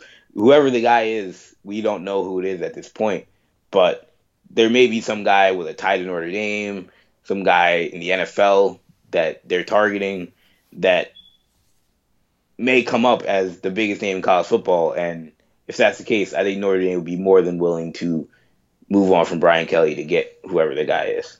I think if Notre Dame does have a big year, it'll be because their defense. Defense is bringing almost everybody back. Their secondary is dynamite. Defensive line lost guys that may actually end up being better for who they're replacing them with. So I think that defense is going to be where Notre Dame's have to hang its hat. And they just need to get Wimbush to give them, I think, solid quarterback play. He's going to have weapons to go to. It's just a matter of whether or not they're able to keep the turnovers down and keep themselves in games. They're able to do that. I think they'll be okay. But again, losing Nelson, McGlinchey, I mean those are again huge loss. I can't emphasize that enough. I keep saying that, and that certainly could have masked whatever issues they may have had offensively that really only got shown when they faced Miami later in the year. So that's something to look at as well. So let's get to talk quickly about the Red River rivalry, because I feel like there's a lot more juice back in this rivalry. I think it's been dormant pretty much since the Colt McCoy days. You could maybe even go further back and say the Vince Young days. But certainly I think Colt McCoy and Sam Bradford. Yeah, I'll say Colt McCoy. Yeah. Those days were lit. Those days were lit. We were getting like 1 versus 2 games. Yeah, and in those days. It's been dead pretty much since then. Well, really, Texas has been dead pretty much since then. I think I saw a stat this today when I was in preparation saying they've had I think 6 quarterbacks since then. Like 6 or 7, something crazy. Like just multiple years where they had like multiple quarterbacks. Like they've been a mess this entire time. Some teams have had I'm sure BYU's had 1. Yeah, well, Taysom Hill, unfortunately, Taysom Hill, Tanner Mangum, he wore off that eligibility as much as he could. Again, I don't want to do too many rhyme sandbars because we don't have that much time today. But like, do you know that there's like a mini, what's the word? Like a mini thing online that people think that Taysom Hill may be the heir apparent to Drew Brees. Oh, that he looks that good in preseason. Really? Yeah. That would be. There's something funny about that because again, Taysom Hill played like 10 years in college football. That dude can fly still. Yeah, even after he's had 2 ACLs or something like that. I mean, there were some plays in preseason where he broke the pocket and he was gone. And he's throwing the ball pretty well too. I'm just saying. I'll tell you what, man. There are people out there that are saying this stuff about Hill. I don't know. BYU, I know you know as a West Coast Conference basketball fan, but BYU, they find, I don't know how, but they find some athletes out there in Utah. I remember Kyle Collinsworth. You put it on the tape of Kyle Collinsworth. That guy was doing some stuff where you're like, I didn't know he had bounce like that. Yeah. Taysom Hill has wheels, like you said, like a running back. I feel like they have their own network of some of you guys are Mormon. And I think they kind of just snag up all the great athletes. I think that's part of it. And then there are some other guys who may be linked to other Mormon organizations, or they get a lot of guys for transfers, JUCO transfer, things like that. But yeah, BYU, you're right. Football and basketball, there never is a shortage of good athletes for them. They've also football teams recruited very well in the Polynesian area too. Hawaiians and Samoans, they've done a very good job with. But talking back about the Red River rivalry, that was a really crazy sidebar we just went on. I feel like there is juice that's back in the Red River rivalry. We talked about Texas. They returned to the top 25 this year after several down seasons. Stan Ehlinger hopes to build on some nice moments last year at QB. Meanwhile, Oklahoma replaces Baker Mayfield, who won the Heisman Trophy and was the number 1 pick in the draft in what was a banner season for the school, with Kyler Murray, who of course is a number 1 draft pick in baseball. He was in the first round. He was a first-round pick for the Oakland Athletics. But he will play football this year. They also have all those weapons that pretty much flourished under Mayfield. I remember doing the show last year, we kept talking about, besides the tight end, how those other guys do. A lot of freshmen, a lot of JUCO guys. And now they're all household names and they're all star players.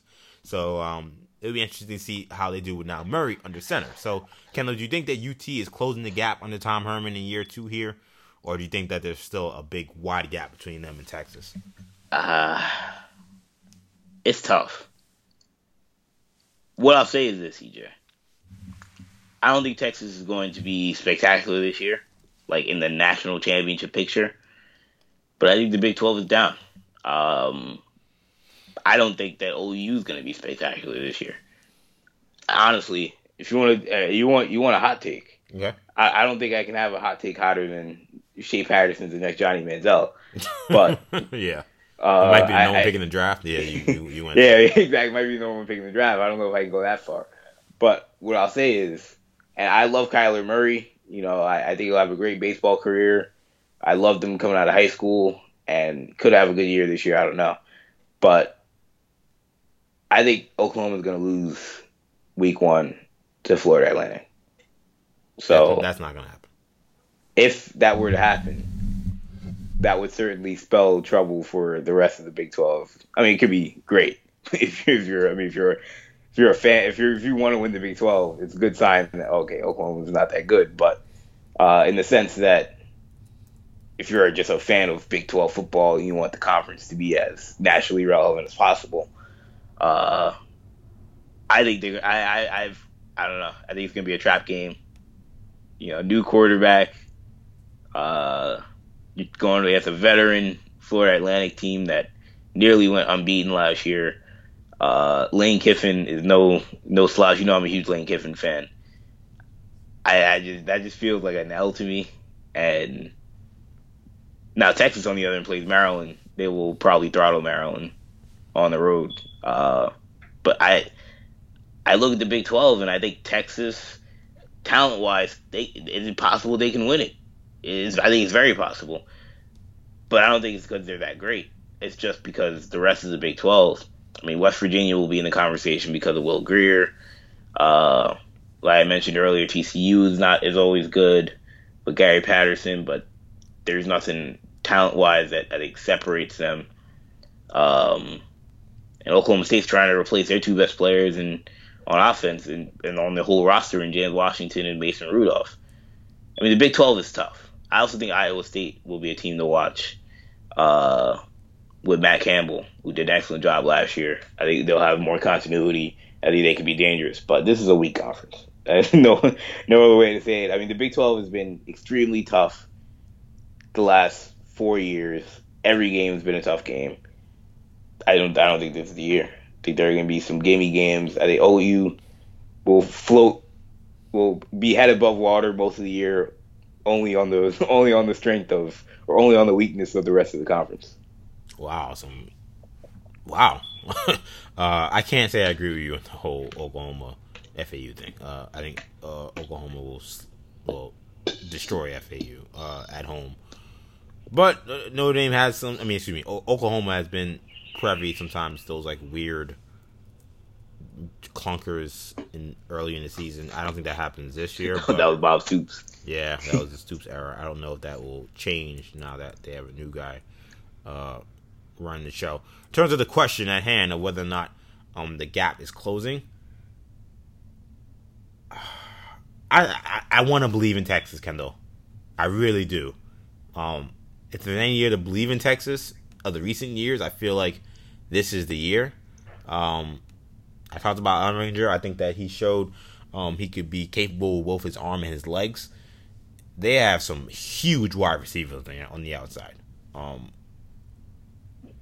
And the cupboard wasn't completely bare that was left for Tom Herman from Charlie Strong, and those players are now starting to develop. I'm going to say it's closing. I think Texas may even beat Oklahoma this year, but I still think in terms of the record, it may not show as much. I think you may see a 2-win gap between the two teams, but I think that would be considerable, considering what happened last year, where it was, I guess Texas won 7 games and OU won like 11 or 10. That was it's been a 4 or 5 win gap pretty much for the last 4 or 5 years. So I think that gets closed a little bit for sure. In terms of OU, in this conference, I actually have a hot take for you for this conference. No team from this conference will make the make the college football playoff. I think that's kind of what I was getting at. Yeah, I think that as well. It's I agree that it's down. West Virginia with Will Grier could be very interesting. I'm always worried about West Virginia's road games and their road schedule because as good as the team is, when you're making these long trips, you're just bound to have slip-ups. And I expect that we'll have more of those this year. TCU is good, but I don't know what's going to happen at quarterback. I know Kenny Trill could be uneven at times, but at the end of the day, I think you had to say he had a very good year for them last year. So replacing him is not necessarily going to be easy. So I don't know who wins the conference yet. I mean, I think Oklahoma probably still sits as a favorite, but none of these teams really excite me that much. I think Texas, honestly, is the most exciting potential team. If I was going to say any team that would be exciting to watch, but that seems like a big leap for them to go from barely, making a bowl game last year to then winning the conference, because they also had to win a conference championship game. I don't know if I have that going that far, but this is a conference that I don't think that will end up being very good. Speaking of Tom Herman, EJ, did you see the news about him today? What's the news about Tom Herman? They literally broke. Considering I'm doing a college football preview, but I didn't hear about it. No, it broke 5 minutes ago. Oh, what happened? Well, apparently he was Zach Smith's strip club partner in 2014. Oh, wow. It's, not good, obviously. But that certainly was. It's a developing story, so I mean, nothing too much to take from it. But the only thing I will say is that if this thing continues to linger, it may not only affect Ohio State, but it also could affect Texas. And if that is the case, that'll probably hurt the upside of this Texas team. Yeah, I mean, to me, it's. I guess really what it all comes down to for me is, is there a possible situation where they find out he knew more? And I see that some of the stuff was getting reported earlier in the week, or at some point last week. Now it's becoming a lot more confirmed. The university actually confirmed it. I guess it becomes a situation. Okay, well, did he know about the allegations? Remember, there was a rumor that he was the guy. He was the source. Right. Which, I mean, if he felt he was, in any trouble, he wouldn't be the source, obviously. Right. Yeah. Why would you? Unless he was foolish. Right. I mean, yeah, it wouldn't be the first time because coach is something idiotic. But why would he do that? You would think. I mean, I don't know. I don't know what to make of this. This could just be a shiny object. Yeah, I mean, it says that and the report I'm reading really quickly, he says that he accompanied him to a Florida strip club in 2014. I don't know if there's anything beyond that one trip. I don't know what to make of it. Not sure where they go from there in terms of the outlook of the Big 12 and Tom Herman's Texas team. But even with this scenario, I still think there is reason to be excited for Texas. When you look at their offensive weapons, a defense that I think is improving and is bringing back pretty much everybody. There's no reason why Texas shouldn't be much better this year. Yeah, I agree. Colin Johnson, Little. It's funny how his name is Little Jordan Humphrey because he's like 6'5". Yeah. But those two dudes are massive on the outside, and I'm fascinated to see if Elringer is able to kind of take advantage of those weapons. And I think the Big 12 will be fun this year, but not necessarily all that competitive when it comes to breaking down who's gonna, I think, make the college football playoff. Although the one thing I realized, or one thing you have to consider real quick on this Tom Herman thing is that let's say that the rumor that Tom Herman was the source was true, which he denies. Brett McMurphy denies. I mean, what else were they going to do in theory? I mean, Brett McMurphy didn't have to deny it. He didn't have to say anything. But he kind of did, because if you don't say anything, people think that. Yeah, that's true. So, yeah, probably he would deny it as well, even if it wasn't true. But let's say it was the truth and Ohio State knew that. Could this be them trying to fire back at Tom Herman? There's a very good chance that that's the case. Because I don't know what this, like, to me, this feels like an irrelevant. Like, why would they confirm this? It's like, it's not your guy. Yeah. You know?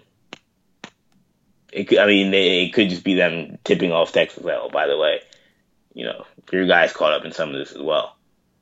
And again, the stuff didn't seem no obvious improprieties from what I could tell. Like Tom Herman should lose his job yet. So, which again makes it even more weird that this got out and it's so public. But, and then I see that there was an interview that was done recently between Brett McMurphy and Tom Herman. And I just wonder if you connect the dots, if there is a possibility that he was the source. But I guess that's all speculation. But it is all fascinating to me. Well, the story will not be done. Probably be talking about it well into the season. Part of why I think Ohio State may have some problems this year, because this is not a story that's going away, and it seems like the higher ups aren't in a position or capable of doing the right thing to make it go away.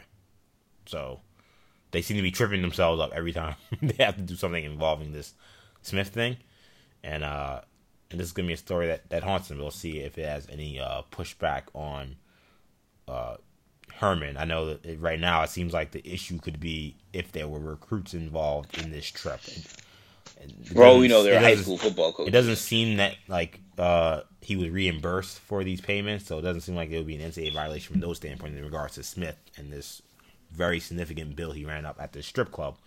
But if there were recruits present, that could be a dicey situation. Of course, if Herman was there with recruits, that would then, I think, be the smoking gun, so to speak, to whatever issues Herman may have in the future.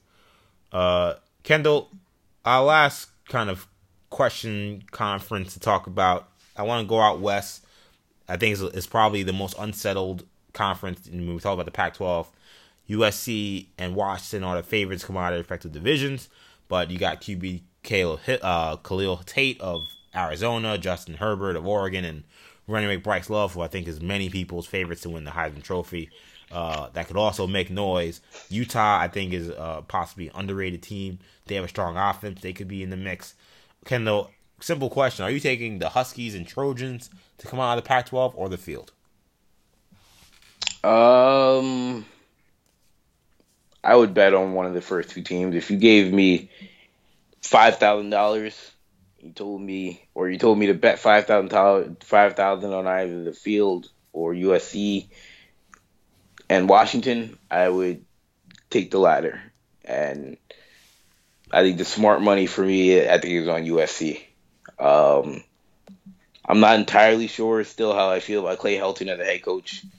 I still go around and say, yeah. I mean, at the time, I thought it was a bad hire. No, you USC did. Is one of you were killing him in our conversations.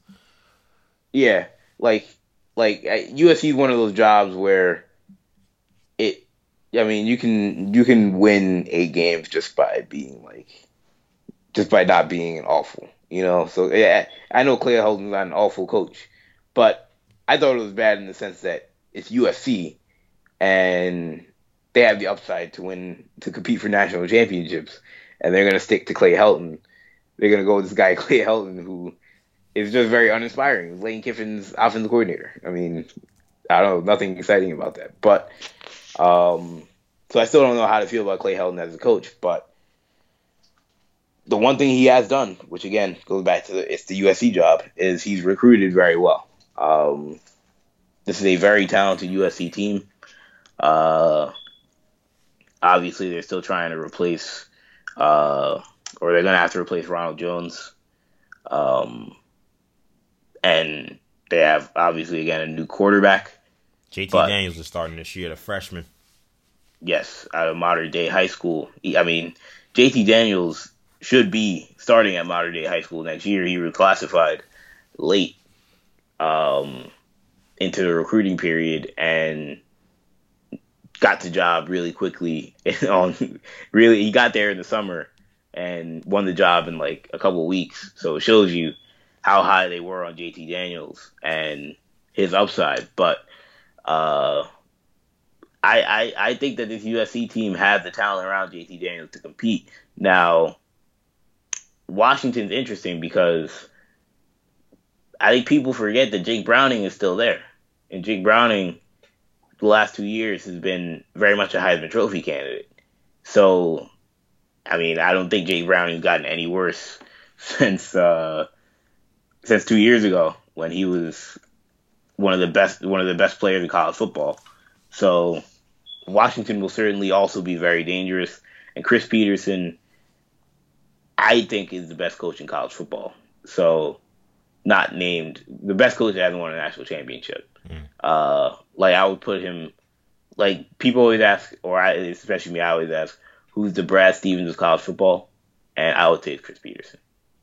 I would say it's either Chris Peterson or David Shaw, where, like, I think a lot of people kind of knew that Brad Stevens was probably the best coach in college basketball, but you couldn't say it because he hadn't won a championship.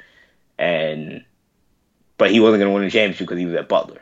And I feel like Chris Peterson is the same way where, I mean, I think he's probably the best coach in college football, but he's at Washington and he was at Boise State, so he's never really going to compete against Nick Saban. So it's unfortunate. But given what he has, I think he's the best coach in college football. So I think Washington will obviously be dangerous. I think they'll win the Pac-12 North fairly easily.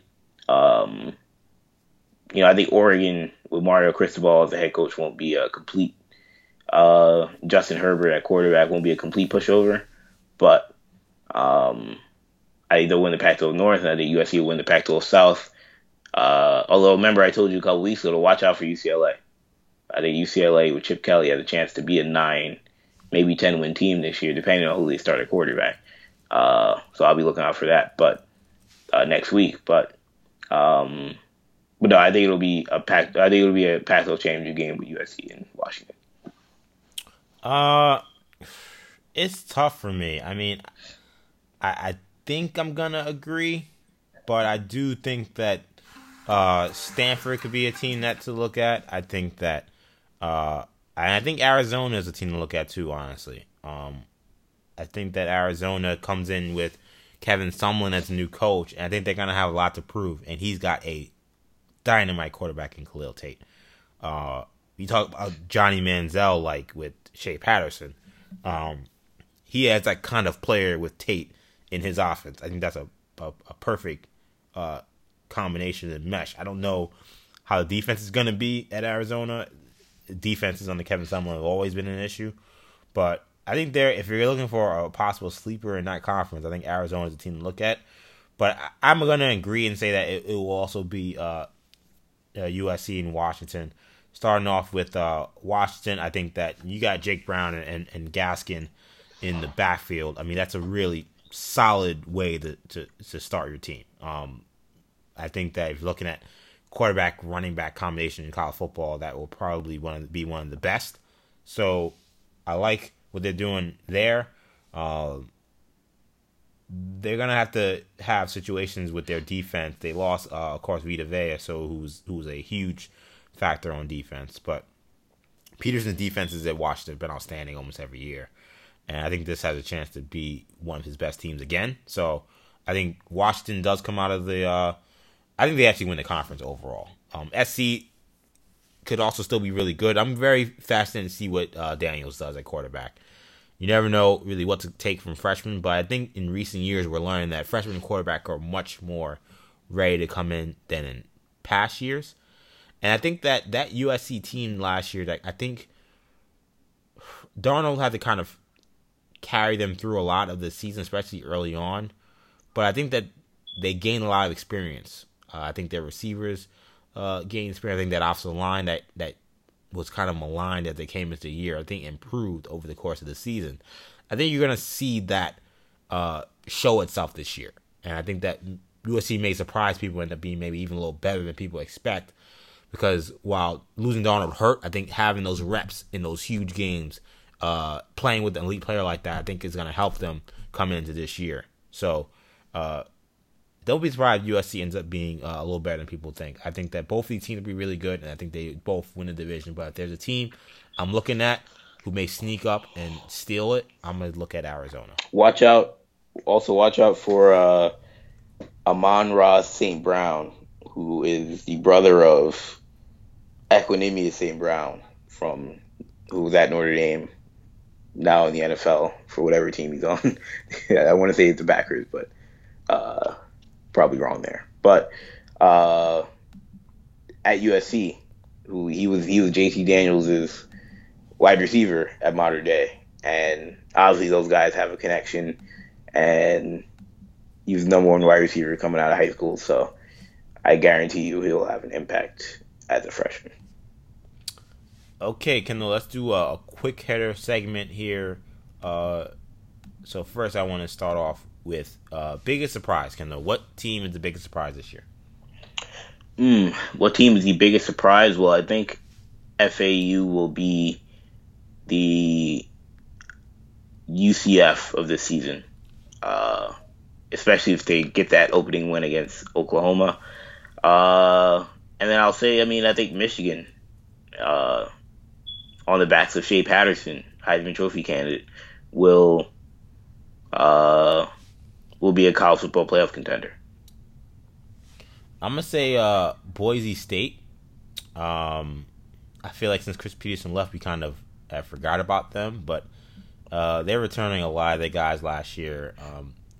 They always seem to win 10 games, and I think that they're going to be a team to look at that might be dangerous.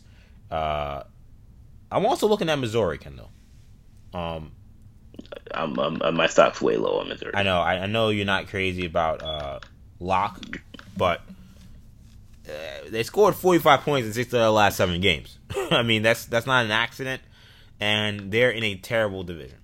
So I think when you look at the division right now, Florida's looking at it as being the second best team. I'm sorry, I know maybe I'm a Miami fan, so I'm biased here, but I just don't believe that Dan Mullen comes in and then everything's fixed on that Florida offense in 1 year.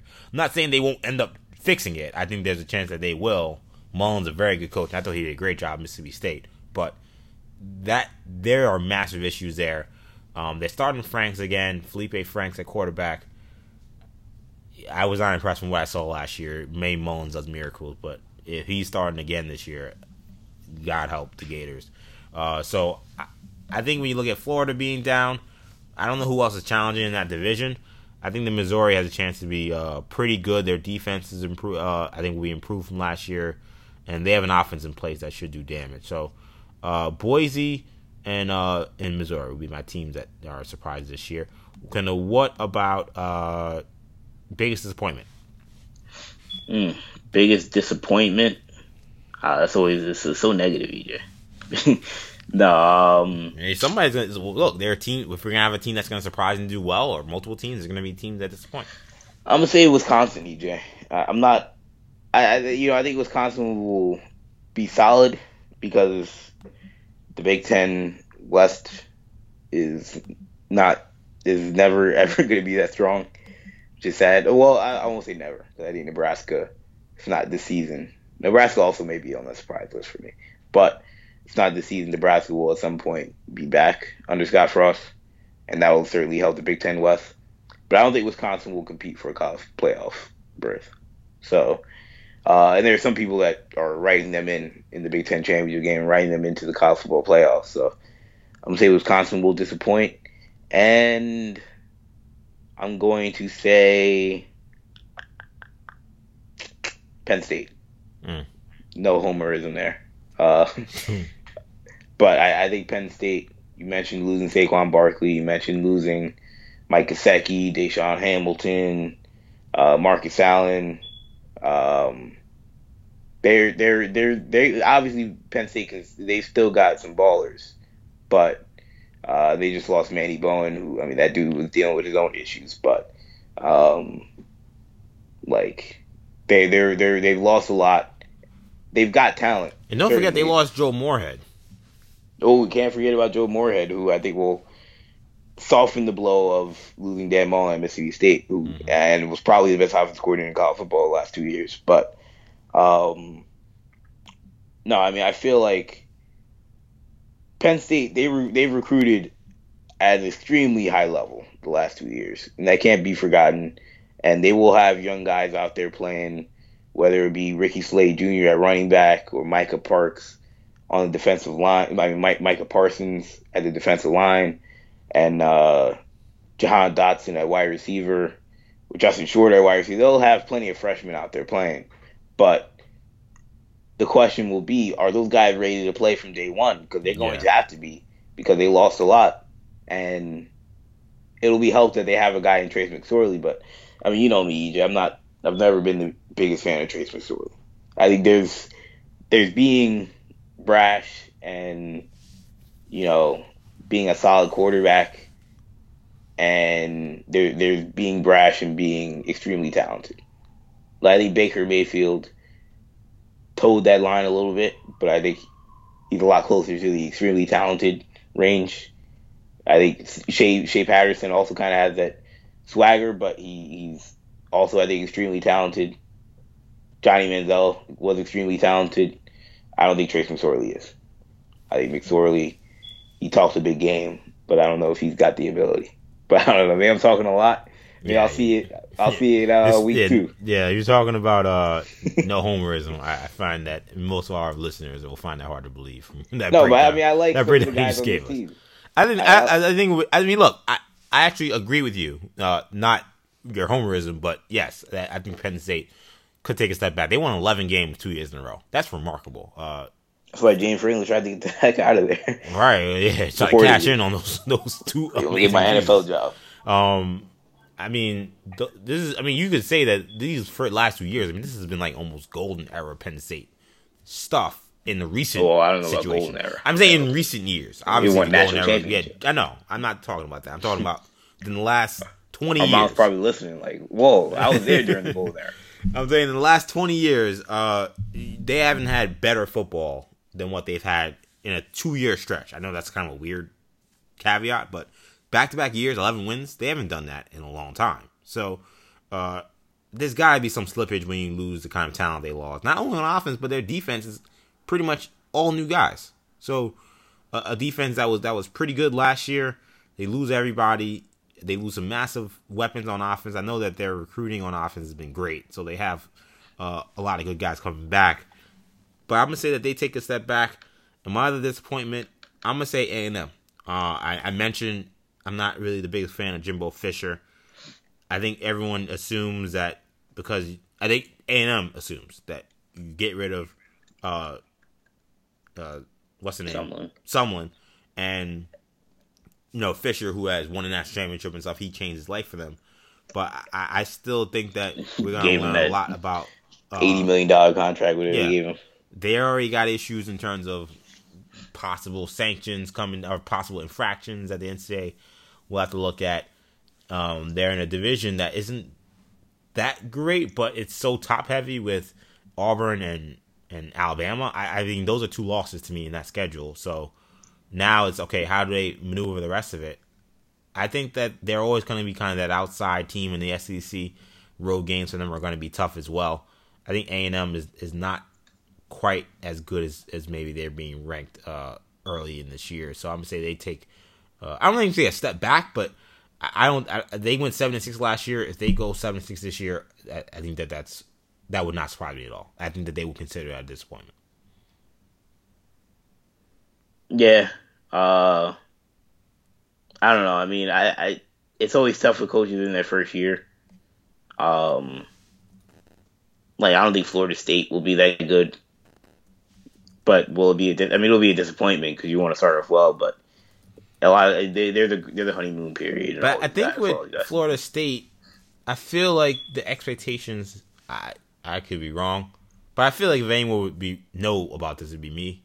Not anybody, but considering I follow the Florida State Miami rivalry. Yeah, nationally. Yeah. I don't think that there are these sky-high expectations for Taggart's first year. I feel like at A&M, they feel like life is going to change because now they have an $80 million coach. And that's not going to happen. Yeah. Yeah, I agree. Now, the question is, do you feel like life will change ever? No, I don't think he's that good. I agree with that. I don't think it's ever. I think unless Saban is leaving in the next 5 years, Jimbo Fisher won't sniff a college football playoff berth. Yeah, I mean, I think that he has a look.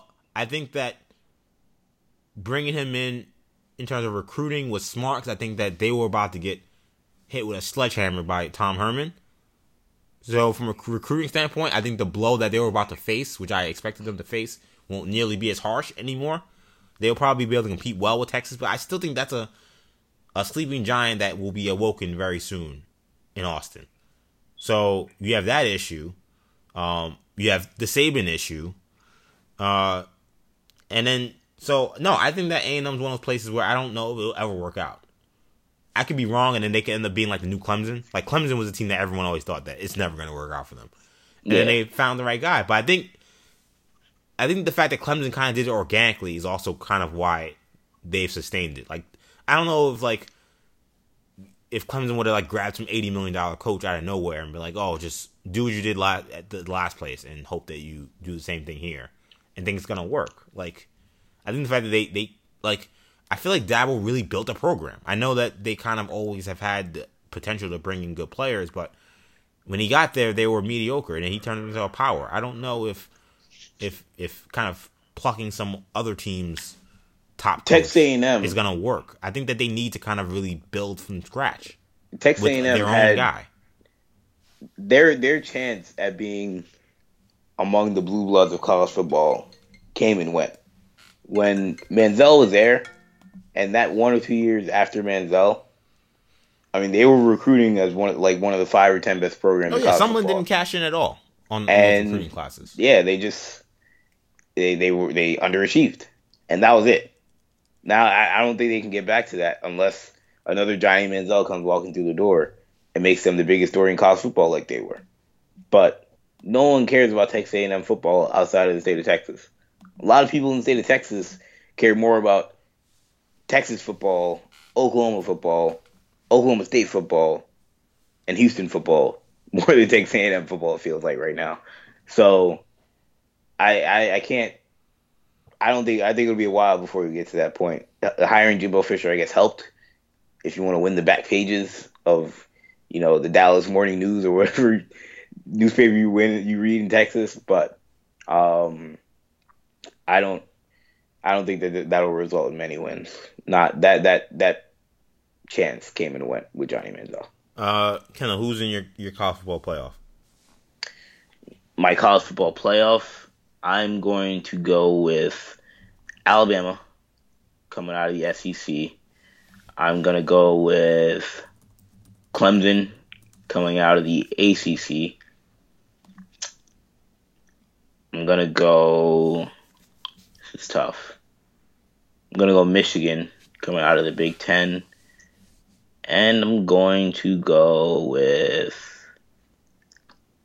There's always going to be one of these teams. I guess Michigan, one of the teams I think will be like in the top 20, or that's not really in the top 15 or top 10 that will be a top 5 team most of the year. But and my fourth team, I'm going to go with Georgia. I think they'll get 2 SEC teams again. Yeah, they will be Alabama, Georgia in that SEC championship game, and they're gonna move on. They can't do that. I'm sorry. What's the difference if they're both undefeated? The difference between that last year, Alabama lost in the Iron Bowl and still got in. But I think that was different to me because they lost a team that didn't make the playoff. You know what I'm saying? Like I feel like I see what you're saying. Like I feel like if you lose to a team that then made the playoff, like to me you're done. Like you had your chance to make the playoff in that game and you lost. The Auburn loss ended up not. Like, I didn't love what happened. I wouldn't have put them in, I think, when we did the show last year. But I remember I kept saying they should be in. Yeah, I said they should not be in. But what I will say, and what makes this different than your scenario, is that in your scenario, both teams are undefeated. And to me, if you lose to a team that then gets into the college football playoff, then your shot to get in now is void. Like, if they would have lost to Auburn in week 1, there would have been no discussion about them not getting in. Right. Like, it would have been... but it's the same as Georgia. They lost to Georgia in week 1. Or same thing, exactly. Like but the fact that will be the fact that it's the week before. It's the week before. It kind of clouded everyone's judgment because then Auburn had a chance to make it, and then they didn't make it. But Auburn proved not to be a playoff team. So okay, that loss was bad, but it was better than almost everyone else's losses in that top 4 or 5. So I didn't agree with it, but from that situation, I think that would be better than the situation you painted. So your teams are Alabama, Georgia, Clemson, same 3 as last year, and then you threw in Michigan. And throw in Michigan, yes. I'm gonna have Alabama. I'm gonna have Clemson. I'm gonna put in Wisconsin, and the 4th team's tough here. I really don't want to put another SEC team in there, but I don't think anyone's coming out of the Big 12. I'll put Washington. I'll say Washington has only 1 loss, and that will get them in. So, Alabama, Clemson, Wisconsin, Washington. That'd be a boring playoff, man. Yeah, two teams that we always see, and 2 teams no one. Hate me for thinking that this was what's gonna happen, but that's what I would do. Same 2 teams and 2 teams no one ever wants to watch. But I have Clemson winning the national championship. I have Alabama winning the national championship for the 30th time under Nick Saban. That's understandable. I'm sorry for people for being kind of chalk. But yes. College football, I think it's harder to like get crazy with like because I think putting Michigan you just there don't know wild. until the guys get on the field. Like, yeah, we'll know like week 1. As crazy as that sounds, but we'll know like after like week 1, week 2, week 3, like, oh snap! Like that's why I think Michigan. I think we'll see when they play Notre Dame. I could be completely wrong. It might be the other way around. Maybe Notre Dame looks like juggernauts, and now we're like, Notre Dame's probably going to be in the playoff. Exactly. But you have to see these guys on the field before you make that judgment. Like I'm sure if let me find the preseason top 25 for last season. I'm sure it probably will look ridiculous compared to the last. I mean, Florida State was number 3. Like USC was number 4. Yeah, we're gonna see some like crazy stuff happen. Like this is gonna look like it's not gonna even make any sense. UCF didn't receive any votes, and they claimed and they were a top 10. Yeah, and they were the number 6 team in the country by the end of the year. So I mean, there are going to be some teams that you just don't even think about. Some teams in this top 10 that won't have a snowball's chance at making it to the playoff. People were really down on Oklahoma. They were 8th in the coaches poll last year. Yeah, that seems unbelievable. But the questions that I was talking about their sporting class was the thing. Yeah, they lost all their receivers and running backs, but now they have like they're Anderson is a sleeper Heisman candidate. Yeah, they're bringing a lot of these guys back. Yeah. Speaking of Heisman, Kendall, quick pick for the Heisman. I'm going to go with. I think it'll be close. I think it'll be Tua Tagovailoa over Shea Patterson. Yes. Ed Oliver will also be in that conversation at Houston. Oh, Ed Oliver's unbelievable. But I don't think really hope that he plays well enough that the voters recognize him. Which shouldn't be much of an issue. He should play well enough, but his team's not on TV enough. Like, yeah, that's the only thing I'm worried about. Because he's ridiculous. Because Clowney played in big games on national TV at an SEC program. You can't be a defensive player playing defensive tackle in the American Conference that you can win that. Yeah. I mean, unless your team's going undefeated, which I don't think that's gonna happen. Sue got it playing in the Big 10. Big 12, I think it was at the time. They were the Big 12 still? Okay, I couldn't remember. Yeah, I remember them playing. Yeah, they played Texas in the conference finals, right? Yeah. Yeah. I hope Oliver gets recognized and at least gets sent to New York if he does play. Manti Te'o almost won it. I mean, Notre Dame's bigger than every program. But I kind of think a linebacker's a better shot than a defensive tackle. Yeah, exactly. Like you're a playmaker. Yeah. You're not really. It's hard to make plays at defensive tackle, which makes these guys so special. But you're still not going to make obvious tackles or sacks at defensive tackle position. I'm going with Jonathan Taylor. I have Wisconsin in the playoff, so that means I feel like usually one of the playoff teams has a Heisman winner. the teams I named, he seems to be the obvious pick. I don't know. I think Wisconsin's going to just run roughshod against everybody. And I think a good enough performance in the Big Ten championship game against a very worthy opponent, assuming it's not Michigan State. Not to say Michigan State isn't worthy, but I just don't know if people will respect that performance. But if it's against Michigan, Penn State, or Ohio State, and he runs for 200, like I think he will, he's going to win it. I think Bryce Love, his team may have too many losses this year. I'm not going to sleep on Stanford either. I didn't mention them. They're a good team too. But, they're so consistent, and I feel like the Pac-12 isn't that strong. So, it's very possible they could win 11 games this year and be a playoff contender. We gotta wrap the show, Kendall. So we gotta do quickly on these week 1 games we have. So let's start off with the biggest game of the week, really. Auburn versus a game, Washington team that we just talked about in Atlanta. Weird trip there. Chick-fil-A kickoff game. Yeah, who do you got there? That's a huge game. Yes, this is a massive playoff. Yeah, that would that could wipe away your playoff prediction in a week. Not wipe it away, but make it really hard for it to to be the case if Washington loses. But I'm gonna say that Washington wins that game. I think they're gonna win it fairly easily. You're not a fan of Auburn, or just the matchup? No, I think Auburn. I don't think they'll be terrible. SEC. I respect SEC football, but I'm high on this Washington team. I think Chris Peterson's a considerably better coach than Gus Malzahn. No hate on Gus Malzahn, but I think there's a level between him and Chris Peterson. So I think Chris Peterson will have his team. Give him all summer to prepare for this game. I think he'll have his team ready.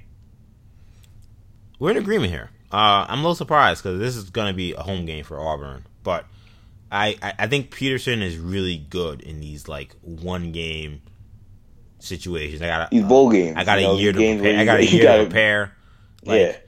If this was week 5 or something, a random in midseason, I'd feel very badly about this game. But I think his team will be ready for this road trip. It's a tough team, but they'll be well prepared. This will be a good game. I think it's going to be a really fun, close game, but I also agree with you. I think they're going to kind of get out some of the haunting memories of their last trip to Atlanta when they got dumped by Alabama in the playoff. I got Washington as well. Michigan, Notre Dame, Kendall. Michigan. I kind of have to say Michigan. Or I would look like I don't know. It'd be a bad look if I said Notre Dame's going to win this game. I think this is going to be a very, very fun, maybe high-scoring game. I got Notre Dame at home. Doesn't necessarily mean I think Notre Dame is going to be better throughout This will be the year. Shea Patterson's coming out party. I think he's going to play pretty well, but I think that I think the home crowd's going to help Notre Dame a lot in this game. And Michigan's not used to playing those first games. They never play that first game on the road. I can't remember the last time they did it. Did you see those Notre Dame Yankee uniforms? I did. Those are grotesque. You don't like them. I don't kind of remember what they look like. I did see them though. They have pinstripes on the shoulders. They're solid blue, but the shoulders have pinstripes. Let me see. Let me get this one more look. It was just. I got to see the way they look on the field. It's innovative. Yeah, I'm looking at it again. This is trash. You're right. Who are they playing? Syracuse. Syracuse, yeah. Yeah. See, that's how I know they ain't gonna win that game, man. They're not gonna beat Syracuse because of their winning. Wearing those whack uniforms, man. They better. It was a good try. I always commend the effort. For the caping they're doing to the Yankees, they better win that game. LSU, Miami in Dallas, Kendall. Ooh, that's a tough one. Because LSU, obviously, that's their region, much closer to their region. But I'm going to go with Miami. I'm not completely confident in Miami's QB situation, which is why I think they may not be as great. But if they can get that figured out, maybe Malik Rozier takes a step up this year. Maybe they find another QB in the system that can do the job. But I don't think. I think if they can find that, if they can figure that situation out, they'll be fine. LSU still has no quarterback. I don't know what the problem is with that program, but I mean they've got Ohio State's like 4th-string quarterback transferred and won the job. So yeah, Joe Burrow. So, I mean, good luck, Mr. Burrow, but they don't have a quarterback, so it'll be Miami. And bold prediction: Ed Orgeron will be out of a job this year. I have a weird feeling about this game as a Miami fan. Maybe it's like the idea that like we're still not that far away from going back to the 8-win years, and maybe last year was an anomaly. And like these being the kind of games that Miami normally doesn't play well in, these like neutral site games nowhere near Miami where our fans don't travel well. But LSU is like such a mess. Like if Miami can't win this game, then like they don't deserve any recognition as a top elite team. This is a team that they should be able to turn the ball over against, which is something that they feasted on last year. And I think that they'll make enough plays offensively. They have a really balanced ground game. I'm gonna say Miami wins, but I'm not confident about the whole long travel. Last one, Tennessee versus West Virginia, the third big neutral site game this weekend. It will be in Charlotte.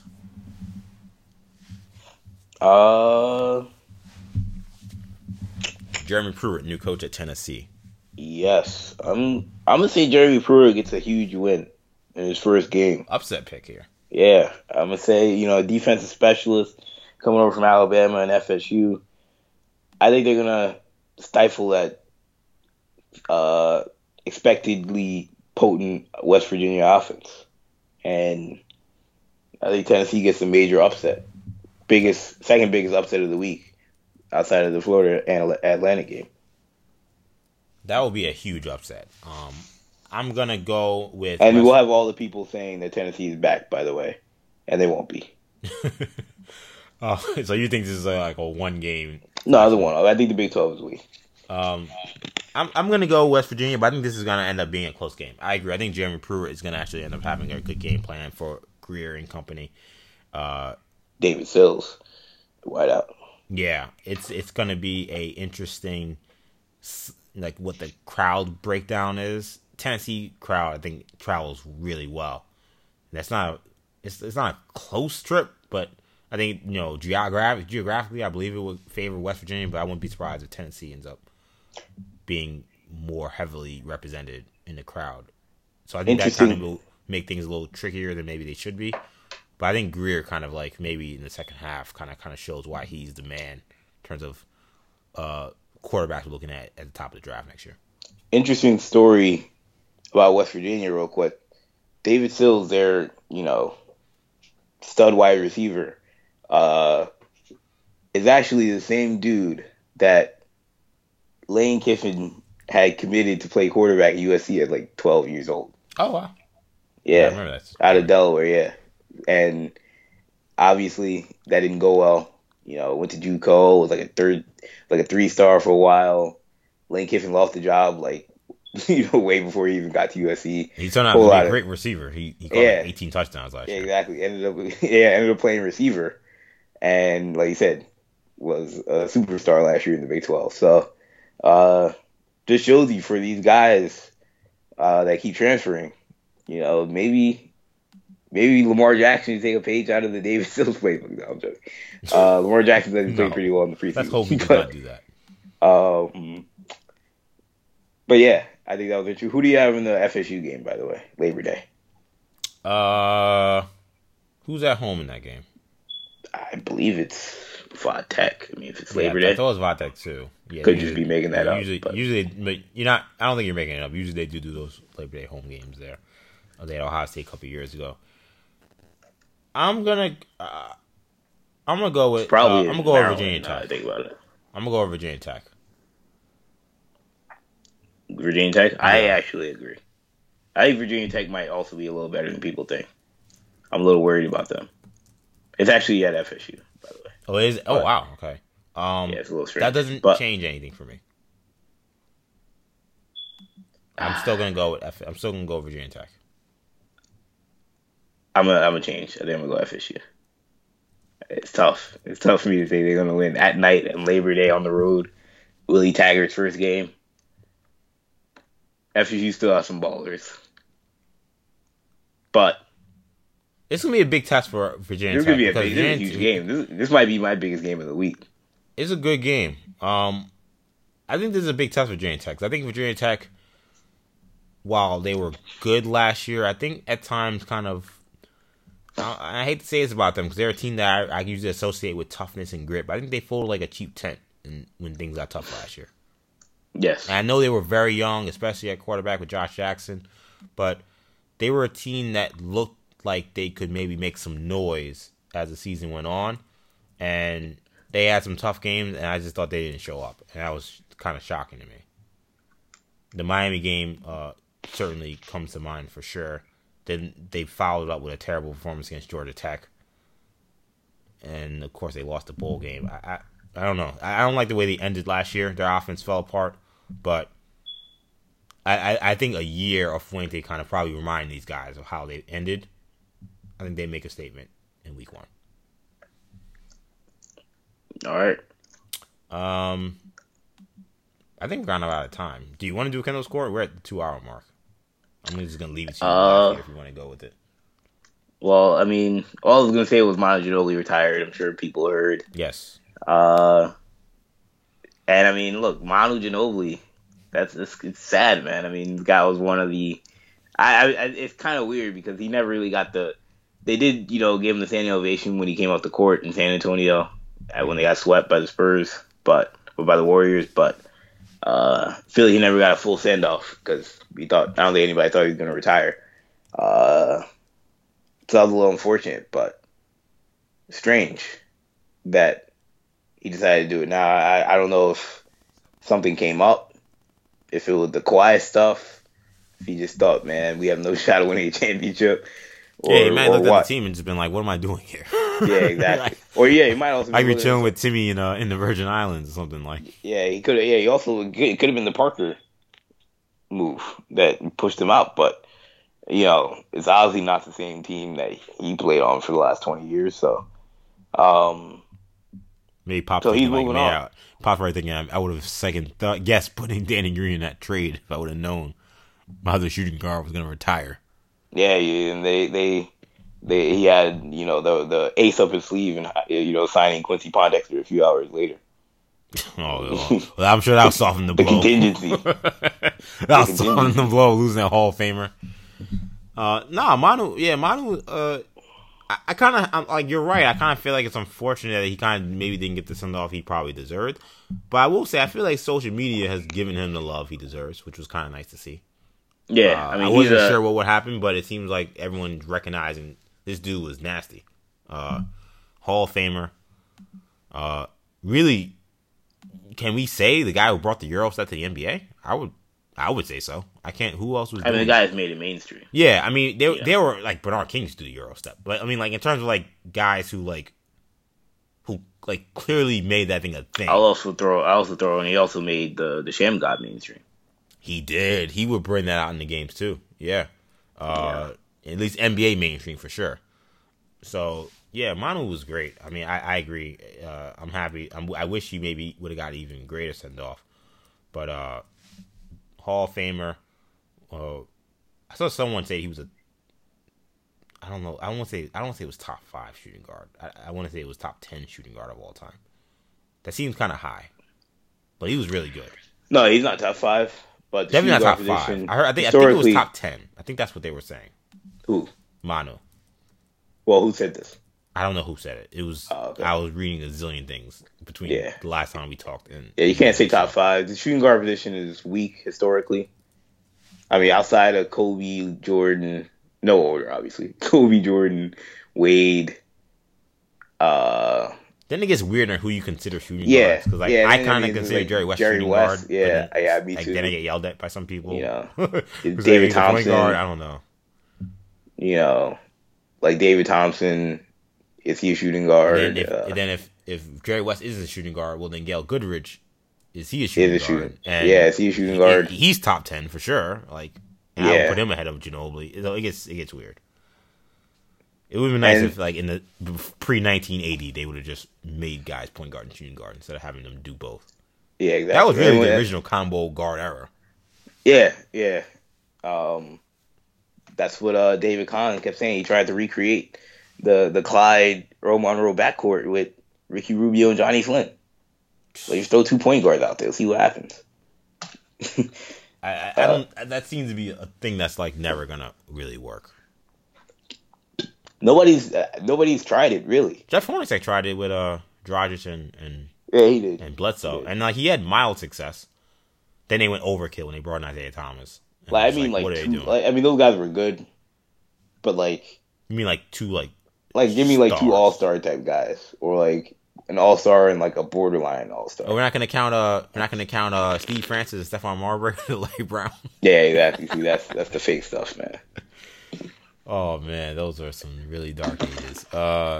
Yeah, I would like to see someone try that. I've always been on. I always thought the Thunder should have went all in on Chris Paul, and I would love to have seen what a Paul Westbrook backcourt would look like in free agency. I always thought they should have traded Harden for him if they were going to trade Harden. Oh, interesting. That would have been fun. That was always my theory. My theory was they should never trade Harden. It was stupid, but at the time I thought it was like, yo, use Harden as bait to get Chris Paul. Yeah, New Orleans would have absolutely done that. Look what they took back.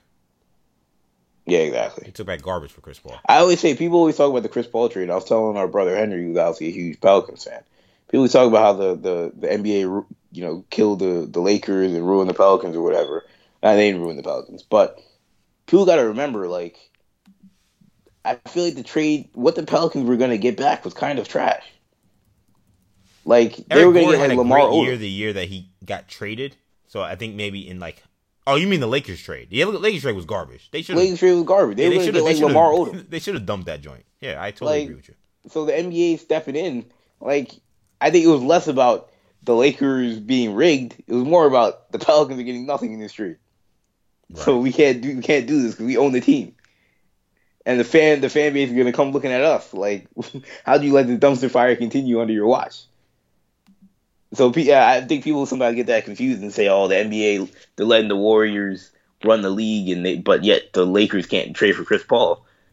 But I feel like I wouldn't want Lamar Odom as the centerpiece of a Chris Paul trade.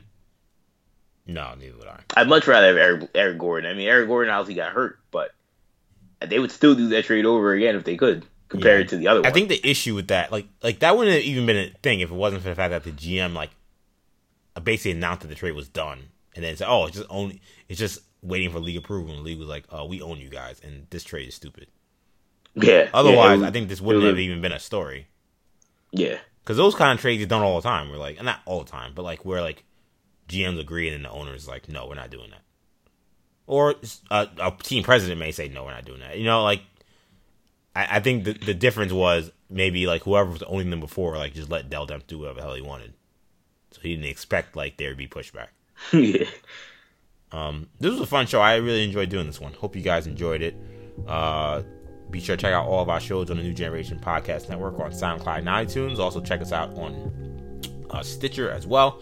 Follow us on or subscribe to us on YouTube, New Generation Media. We've been a little slow on the videos, but when we get Kendall back in house, we're gonna try to get some content up. So that should be good. So be on the lookout for that. Make sure you follow us on Instagram at New Generation Podcast, as well as on Twitter at New Generation Pod, and on Facebook, New Generation Media. Follow me on Twitter at EJ_Stewart, and on Instagram, ActionEJ. That does it for now. We will be back next week with more sports talk. NFL season upon us. That means NFL season preview time. So that should be another fun show. So make sure you guys stick with us for that. For Kendall, I'm EJ. Peace.